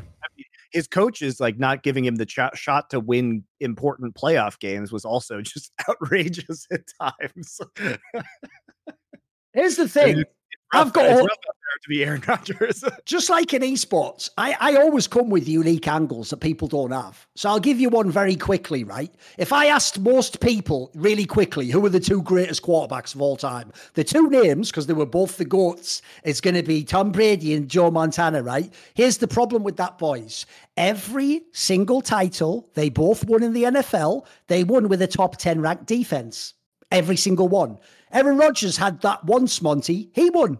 That was the time he won his ring. So there's one for you. And then here's on that's defensive side of the ball that none of these three players play defense. Let's go on the offensive side of the ball. So you ready? I actually think, by the way, if we're taking aside the quarterback thing, I actually think the most valuable player in the history of the NFL is Jerry Rice. I think he's got the numbers that are unbelievable. The joke is his numbers are bonkers now, and he played in the era before they made the rules easy for the wide receivers. Like, no one will ever break his records if you go and look at them. Joe Montana had that guy as his main guy. Then, are you ready? If I was to go after Jerry Rice, who would be the most OP outfield players on the offense? I'd go Randy Moss and Gronkowski. Oh, you mean the two main players of Tom Brady? Now let's go to Aaron Rodgers. Now, before you tell me, what about Devontae Adams? He's not even making that list. No, he was never even on that short list. What are you talking about? Like, that's the problem. All these players have the godlike teammate that helps you as well, and the sick defense. Aaron Rodgers had neither. In his entire career, he's had one good defense. I told you he won that season. Then he's had one, I think, really elite wide receiver, which was Devontae Adams. And he had him for, let's be real, 5-6 years of his prime. Aside from that, Jordy Nelson, I'll tell you right now, if Jordy Nelson's a Hall of Fame, it's because of Aaron Rodgers. Not like he's some godlike player. He was just a good wide receiver. I've always said this. No one ever does that to Aaron Rodgers. Why do they never say this, Monty? Bear in mind you're the quarterback. The obvious way you diss a quarterback would be this, Monty. But look at all the guys you're thrown to. Why aren't you winning the game? No one's ever said that as an argument against Aaron Rodgers. Ever. No one's ever even tried that because they know that once you try listing, here's a little thought exercise if you hate Aaron Rodgers, and if you can complete this and you think I'm wrong, then we've answered the question. There's no reason to answer. Name the 5 best offensive players Aaron Rodgers played with, and by the time you even get to number 3, apologize to me and shut the fuck up. You won't even get to 4. You won't even get to 4, bro. It's going to get real dark after 2. At least some of them are on the offensive line. Like, he's had some good. Oh yeah, Bakhtiari was pretty sick. By the way, he missed him for 2 seasons. Didn't have him for the last 2 seasons either. So he's also been mega unlucky, in my opinion. And also, like, his team was trolling him too when they like drafted Love instead of a wide receiver in his kind of, or an offensive weapon in his win now window. You know what I mean? Like, he was justifiably pissed. If you ever go and look at that draft and look where they took Jordan Love, there's a whole bunch of wide receivers you could have taken that were legitimate. If you could go back in time and give your younger self some general advice, what would it be? Nothing specific like lottery numbers or how to handle certain situations that you were in. I mean, I would probably give myself some general advice about how to deal with the renegade situation better, because that has been, probably one of the bigger regrets of my life overall. So if I couldn't give myself specific information, I probably would have given myself some general tips that would have helped me through that. I don't know. The problem with this is I've always thought this question works better if you're someone where, like, your life didn't work out, because then you'd have all these things to say. The point is, I wouldn't actually change it. I want to get to this point. It's pretty cool. So just keep going. There you go. That's what I tell myself. Is Xiaohu the greatest Chinese League of Legends player? I think that there is an argument for that to be true. He's in the combo. Yeah. Yeah. Not least because he did it. Like, dude, he won MSI from 2 different positions. Yes. Should we just throw that out there? It's not really a small feat, is it? See, yeah. I think he's fucking cracked, mate. He is mega, yeah. Yeah, and it's also just the versatility. I mean, it's not going super insane for him right now, but the longevity of his career has been exemplary, right? Yes. And also, just the other thing to point out, the reason also he's higher up on the list than you think is because most of the great players in the LPL were Korean. So, spoiler, he's already very high on the list, isn't he? I mean, he's also on a top 4 team in the LPL right now. Still now, yeah, of course. He's still probably going to have a decent playoff run. If you were to make FIFA type cards about LoL esports, who would be your inform special cards this week? From the current, I don't know what this reference is. Like, I've never seen what the cards inform cards are made for players who play exceptionally well in the current week. Oh, that's a good idea. It could also be it's a like fun a power ranking, making the cards themselves. No, it's just like a highlights on the best players of the week. I guess. Oh, right. You just want to know who the best players last week. That's right. It could be a fun content piece actually making the cards. That could be a fun thing to do, to issue them on Twitter, make some graphics for them. Well, when we have more money, maybe that will happen. Let's see here. Who played exceptionally well this past week? a lot of the games are kind of stompy. I mean, Chovy did a pretty good job this last week. Was this supposed to be for LCK, did he say? For anybody, like players. I mean, listen, you can put for almost any week, you can put Scout on there. Yeah, the LPL. There you go. I mean, Chovy looked super good on the Yone this past week. That was pretty exciting, I have to say. I'm sure a lot of the matches would be on it again, week, right? Yeah. A lot of the matches this last week weren't actually super good. But I do think what's more interesting is the idea itself and what we could do with that in the future. It's not a bad concept. Lately, there is something fishy about Lee Jae-myung, the 2022 South Korean presidential nominee. Okay. Is this I don't know about this one. Hold on. No, that's too weird. Sorry. I don't know. That's going to turn out really messy because I actually don't know what that situation is with the current Korean president. Who do you consider the GOAT for each region? Does this answer change if the player must originate from that region? Yeah, I mean, I think it definitely changes in NA if the player originates from NA or not, because like NA, it's Doublelift, right? Like there's not another answer to that question. But the question is like, is Bjergsen actually the GOAT of NA, considering that he spent almost all of his career there? And with this probably is. Let's be real. Like it also changes in China probably because you would say rookie, but rookie's not Chinese. So yep. If you consider Chinese players, that's where like Xiaohu, I think, and Uzi enter the conversation. For Korea, it's obviously Faker, and for Europe, I think Caps has probably overtaken Perks at this point in time. But the battle continues on that front. Small sample size, but does current evidence suggest Core JJ should have more of the blame for the last 2 years TL thrown his way, given that Hans is flourishing in G2 and 100 Thieves with 2 rookies and 2 geriatrics is outperforming the all-new Korean roster? I mean, Hans was just individually quite bad. Thing is, though, I sort of get what he means, though, because I will say, if you look at the years after Doublelift, so when they went to Tactical and then Hans Sama, to me, I think part of the problem, essentially, in hindsight, I think I look at that relationship when they were successful differently now. What I think they had when they had Doublelift and Core JJ together was they had the classic creative tension. So Doublelift wants to be lane dominant and to carry the game from ADC, but Core JJ wants you to just stay in lane and so he can roam and make some sick play on mid or in jungle or something. So to me, the tension between the two is probably what made that team amazing. I get the sense that second Doublelift leaves and it's Tactical, then quiet Hans Sama. I think Core JJ just decides what happens at that point in time. And so actually, I think individually he played badly, but I also get the sense whatever decisions tactically he took didn't work. I think actually maybe that wasn't the right approach. Maybe you needed someone, essentially in some teams, you have to have someone who sort of says no. Yeah, I also think that team was just insanely dysfunctional. And Hans was individually performing really badly. And we know that Hans, like, he wasn't even good on Draven, bro. Like one way, he looks clean as fuck in Europe, doesn't he? Like his mechanics have always been.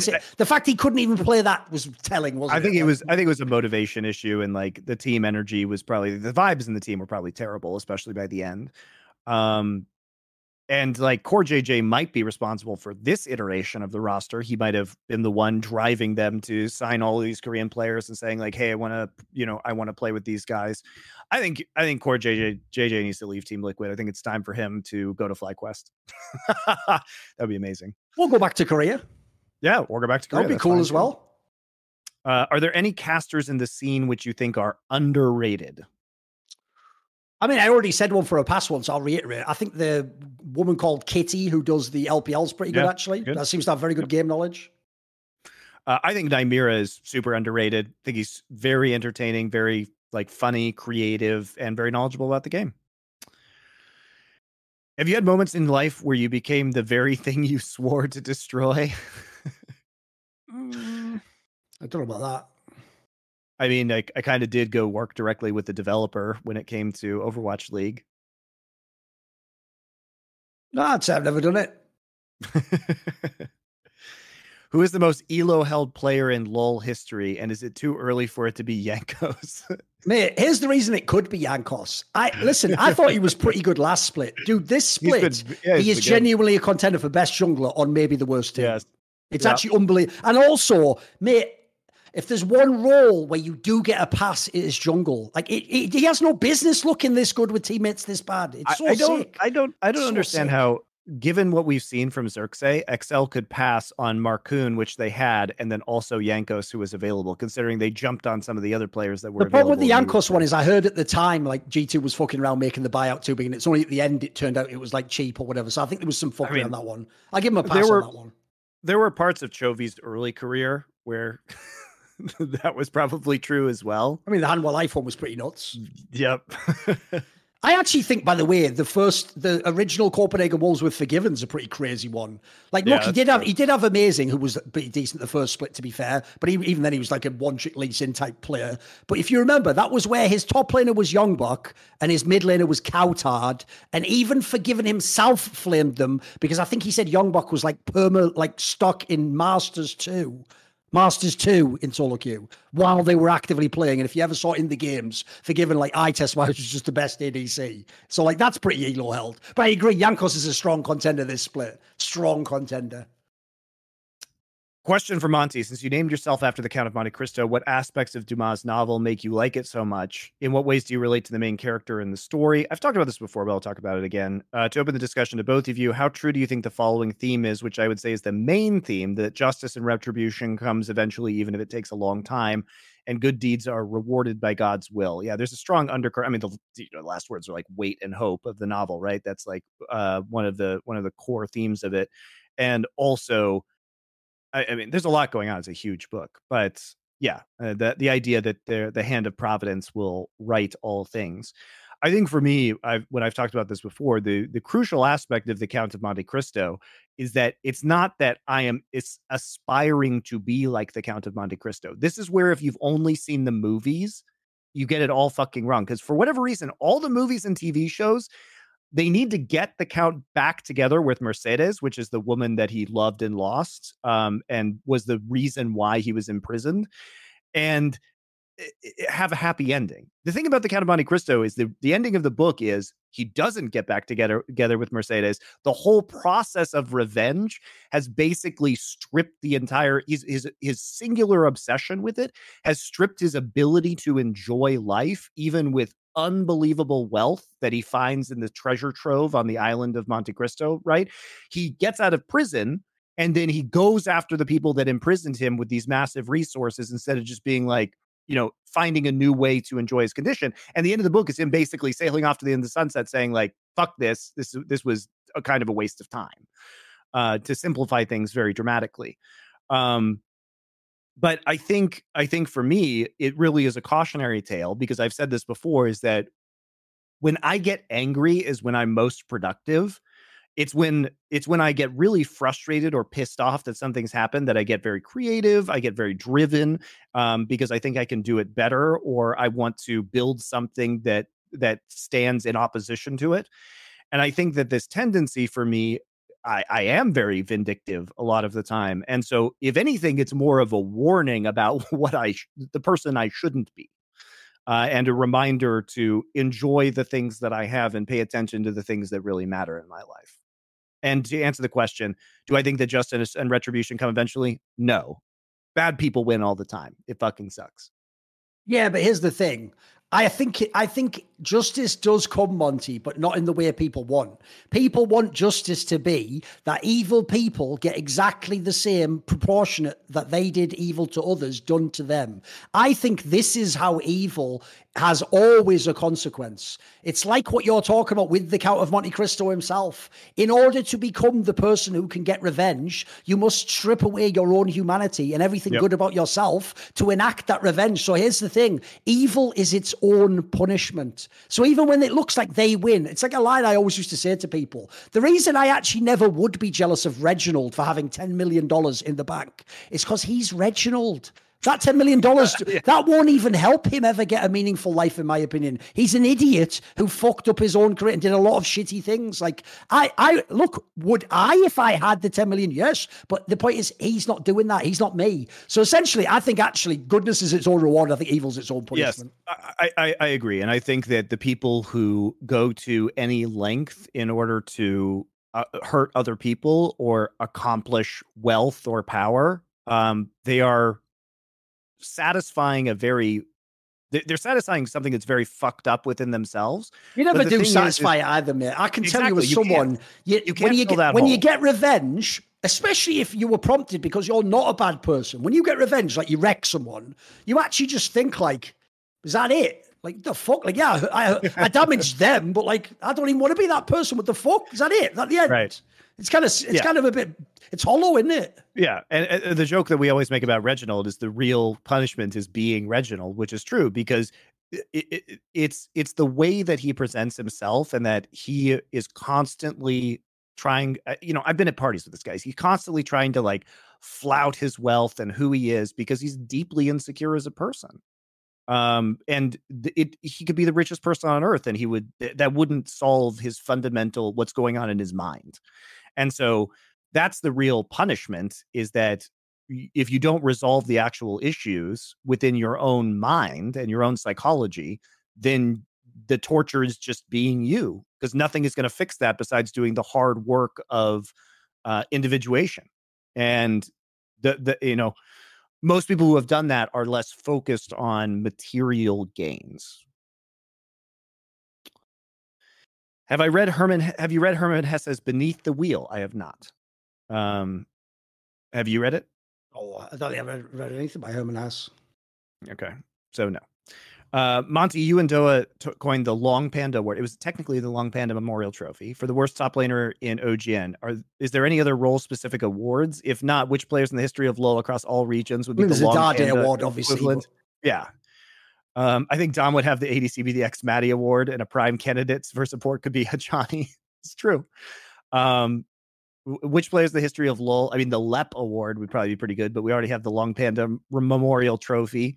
What would be the equivalent for other roles? I'll give you a good one. Like, an obvious one to me is there probably should be a score award, and that's the person who like was the best, but they just didn't have the accomplishments to justify it, Yep. I think that would be a pretty good one. Yeah, I think the question is for bad players, but I see. Bad players. I mean, that's a good one, regardless, on the point, because like we should celebrate the good roles as well. Or the score award could also be most successful position change. Or it could just be best loser of all time. It's true. In a way, the ultimate silver medalist. Yes.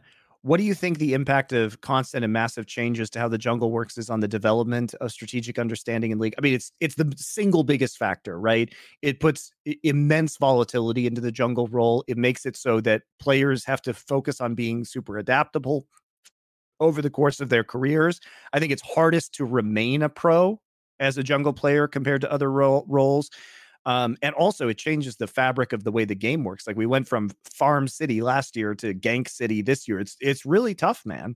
Like, that's why we see these big differences in like the whiplash with a player like Malrong.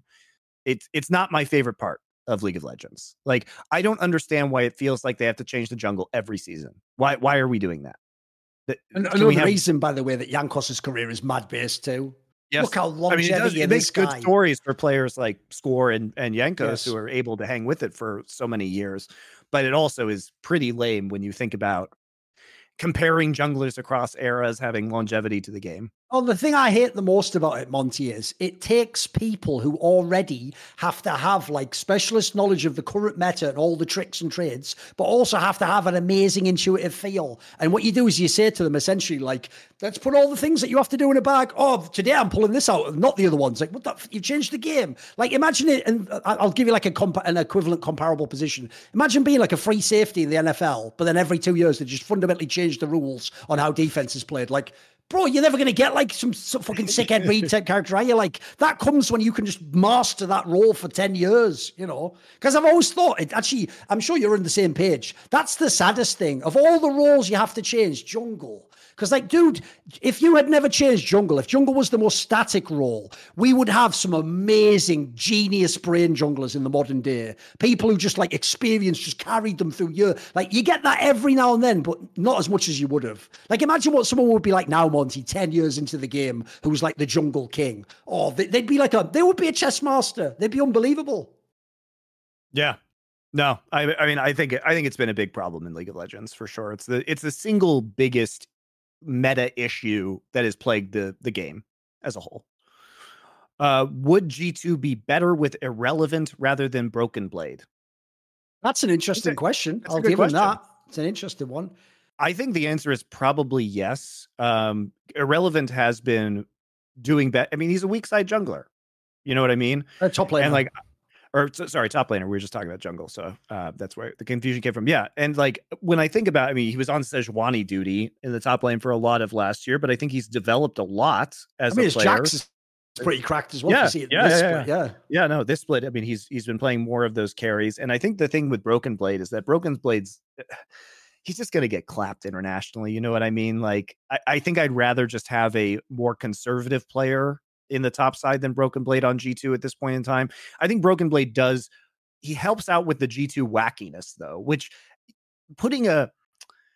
it has high value. It can't be discounted. Exactly. G2's wackiness is one of the things that makes them a world-class team. So the question becomes, how much less wacky do they get if he's not playing Karma and Kled in the top lane? And, I don't know the answer to that question. Like, if G2 becomes too predictable, then they just become a worse version of Asian teams. Whereas this iteration, I think, at least has a shot at taking some important games. The problem I have with this topic is this. I actually thought last year's G2 was a great use of Broken Blade. When you were going to have Flacked in the bottom lane and he wasn't going to be a superstar ADC, that's a great setup of a team. That works, except internationally, obviously he had his issues. The problem is, in the modern day, when you have Hans Sama and Mickey X and that, but like now, Broken Blade's strengths don't really shine that much outside of LEC. He's not even that great in LEC. Sometimes he's a bit hit and miss. And then internationally, he just hasn't done it. He just hasn't done it yet. You got to show me more. Also, I think to your point, Broken Blade is getting less, fewer resources and less support than he did last year, which is also potentially contributing to his performance. So with this iteration of the roster, he just may not be the ideal player. Given that both of you have been to multiple esports tournaments all over the world, which stadium/arena did you feel gave the best experience? The two that really stick out in my mind were actually both in the same year in 2015 in League of Legends when the championship was in Europe. I think the London crowd at the G2 Arena was really spectacular. And also the French crowd in Paris was really, really good. So I think I've had very good experiences in France and UK with crowds personally. Here's the thing. If people know from CSGO, I'm not really the guy who gets like super hyped. Like, you'll never see me do one of those Instagram stories like, just so blessed to be here right now, and then show all the crowd. I'm not that guy. I'm not the fucking star fucker like that. Like, I hate that shit. So I would just say, like, it's just ones where it was just like a good crowd set up in the stadium. Look, like Lanxess in Cologne's always classic for ESL1 Cologne. I am Cologne now. I think it's mean, Staples said it was pretty good when we had that Worlds back in the day. It was pretty banging stadium at least. Yeah. I guess for me, the stadium/arena is secondary to the crowd itself because I actually think, by the way, the OGN crowds from when it was OGN Champions were the best crowds because those crowds were mega hyped for the final. It would basically just be a warehouse with 10,000 kids going mental. It was sick, wasn't it? Yeah. Sick. I think for me, it's like I want to see fans be fans of the game and cheer for good plays no matter what it is. And I think that certain crowds tend to be very biased towards home teams and I didn't find that true of UK or France. I found just the general enthusiasm very infectious. Probably because UK has been bad at esports forever, so they can't be cheering for British people. And also, there's a factor that is a very real factor people don't understand, which is that ingrained in the premise of British sport, because it originally came from the aristocracy, is the notion of fair play and sportsmanship. Like, that's not a joke. That's a real thing in British culture. That you see in movie, that trope of like you give the person like a head start before you kill them. You let them have a chance to get. That's like a real concept. So if people don't know, like famously in British football, soccer. This is a famous concept Americans might not know. If someone on your team gets injured, right, to get him off the field, you have to kick the ball out of play. What is a famous tradition in British football is when we restart play and I'm on the opposing team, even though I have the throw-in, Monty, we just give the ball back to you because you already kicked it out because your player was injured. And obviously we all understand health is more important than sport. Americans wouldn't even understand that. Remember, Bill Belichick would be like, "Is there a way to get him to kick the ball out though?" Like, this cunt would try every other angle. Like, Americans are like, if you ain't cheating, you ain't trying. When I heard that, I was like, what are you talking about? You're admitting to trying to cheat. Like, you're admitting it. So in actually British sport culture in that sense, it's actually actually a famous thing that you're supposed to applaud, even if the person's not for your team. Like famously, if someone like Ronaldo or Messi back in the day came and beat some Premier League team, people would give him a standing ovation at the end of the game. That's just part of British sports. So I also think actually it's a shame that Britain's so bad in esports, but I think as a crowd, I'm with you. The crowd angle, they're almost set up to cheer them whoever wins, basically. Yeah, it was great. I've really enjoyed the UK crowds. If you had the power to curse any esports personality with a minor inconvenience, who would you curse and what would that curse entail? See, I actually get to live this life. So I have this guy named Thorin who will minorly inconvenience you by making clever stabs at you on Twitter if you are a hypocrite. So I get to watch all of that unfold, which is deeply entertaining. That is it's a minorly inconvenient curse to people. I don't actually know who I'd. I mean, the obvious. All right, here's what I would do. All I want is this: is Carmack can never again in person go and see Liverpool Football Club play. Because one, I don't like Carmack. Two, you are from Poland, motherfucker, not Liverpool, England. And then three, I supported Liverpool as a boy. Fuck you. So even though he can have everything else, he's just not allowed to ever go and see him in person again. That's all. You can still watch him on TV. I'm not stopping him watching the game. You can't ever be there at Anfield. Fuck that. Nah, we're not doing that. Not doing that, mate. I mean, another funny one would just be to make sure that Sadicus could never drive a race car again. I mean, the joke is he'll take care of that himself eventually. So you give him enough time, I imagine he'll figure out a way to take care of that one. He's already cursed with the curse of being Sadicus. So, you know. What was your worst food experience in a restaurant? Oh. All right, I'll tell you one. But here's the thing, Monty. Be very careful with the details, obviously, here, mate. It's actually with you. You once took me for an expensive meal. Because what Monty did was, here's the thing, I don't play with this. I'm not pretentious at all. I'm not that guy who likes hot cuisine. I don't know anything about food and all the expanded palate and stuff. I am the guy who just eats basic stuff and I like a shepherd's pie or whatever. So Monty took me to like a really expensive restaurant in Amsterdam that had like 10-course meal. Exactly. And it was the ones where every portion's tiny and you're not even allowed to just eat it. They have to describe to you everything about the food. And all I'll tell you this, even the descriptions, my heart would just sink every time. Like, oh, none of that even sounds edible. Because they'd be like, it'd come and I'd be like, oh, this could be okay. Maybe that's meat. And then they'd go, sir, this is a celery foam inside of a camembert. Oh, none of that's food. Right. So where's the food? Get a kebab in here. It was also like winter or early spring. It was early spring. Something like that, yeah. And the other issue was that it was like a farm to table restaurant, so it was seasonal. And so there was like a weirdly large amount of asparagus. There's a lot of vegetables involved with this. A lot. There's barely any meat put out there. But it was just asparagus. It was like a million different kinds of asparagus. And I like asparagus, but I know you don't. But even I was fucking tired of asparagus. Oh, right, fair enough. Because all you need to know is this, Monty. Look, I was really polite at the time and I grinned in bed and did my best. Yeah, I know. But all you need to know is the second I got home, I was like, get the fucking takeaway order in now. Like, I couldn't handle that, mate. It was doing my head in. No. I don't blame you. It was not my favorite meal of all time either. But I will switch this up to say that it was still like good food, but I know you have more particular. I eat anything, so it's a little bit different. I will say that just in terms of a quality level, so I don't know if I've talked about this on this show before. I've talked about my stream a little bit. So in Denver, there is a restaurant called Casa Bonita, which has been in an episode of South Park famously. And what's happened is now the South Park, during the pandemic, it went out of business, and the South Park, the owners like Trey Parker and Matt Stone actually bought the restaurant, the creators of South Park, and have been renovating it. So what it is it's from the 1970s, and you guys can Google this. Casa Bonita is a kind of very strange theme restaurant that is huge. And it has like a grotto inside with a waterfall that they do these like really stupid performances, like cowboy shootouts, and like they dive off the waterfall and do fire juggling on it, and like men with gorilla suits. Anyway, it's very strange. And in the inside, it's like a fake Mexican village with all these tiers, and it's vast. I mean, I don't even know how many people you could fit inside there, like at least 1,000. It's really, really huge. So famously, and then they have all these like arcades and like You can dress up and take like in old time cowboy clothes. They take your picture, and it's like a whole like little theme park inside, basically. So the thing is that the food was always fucking terrible.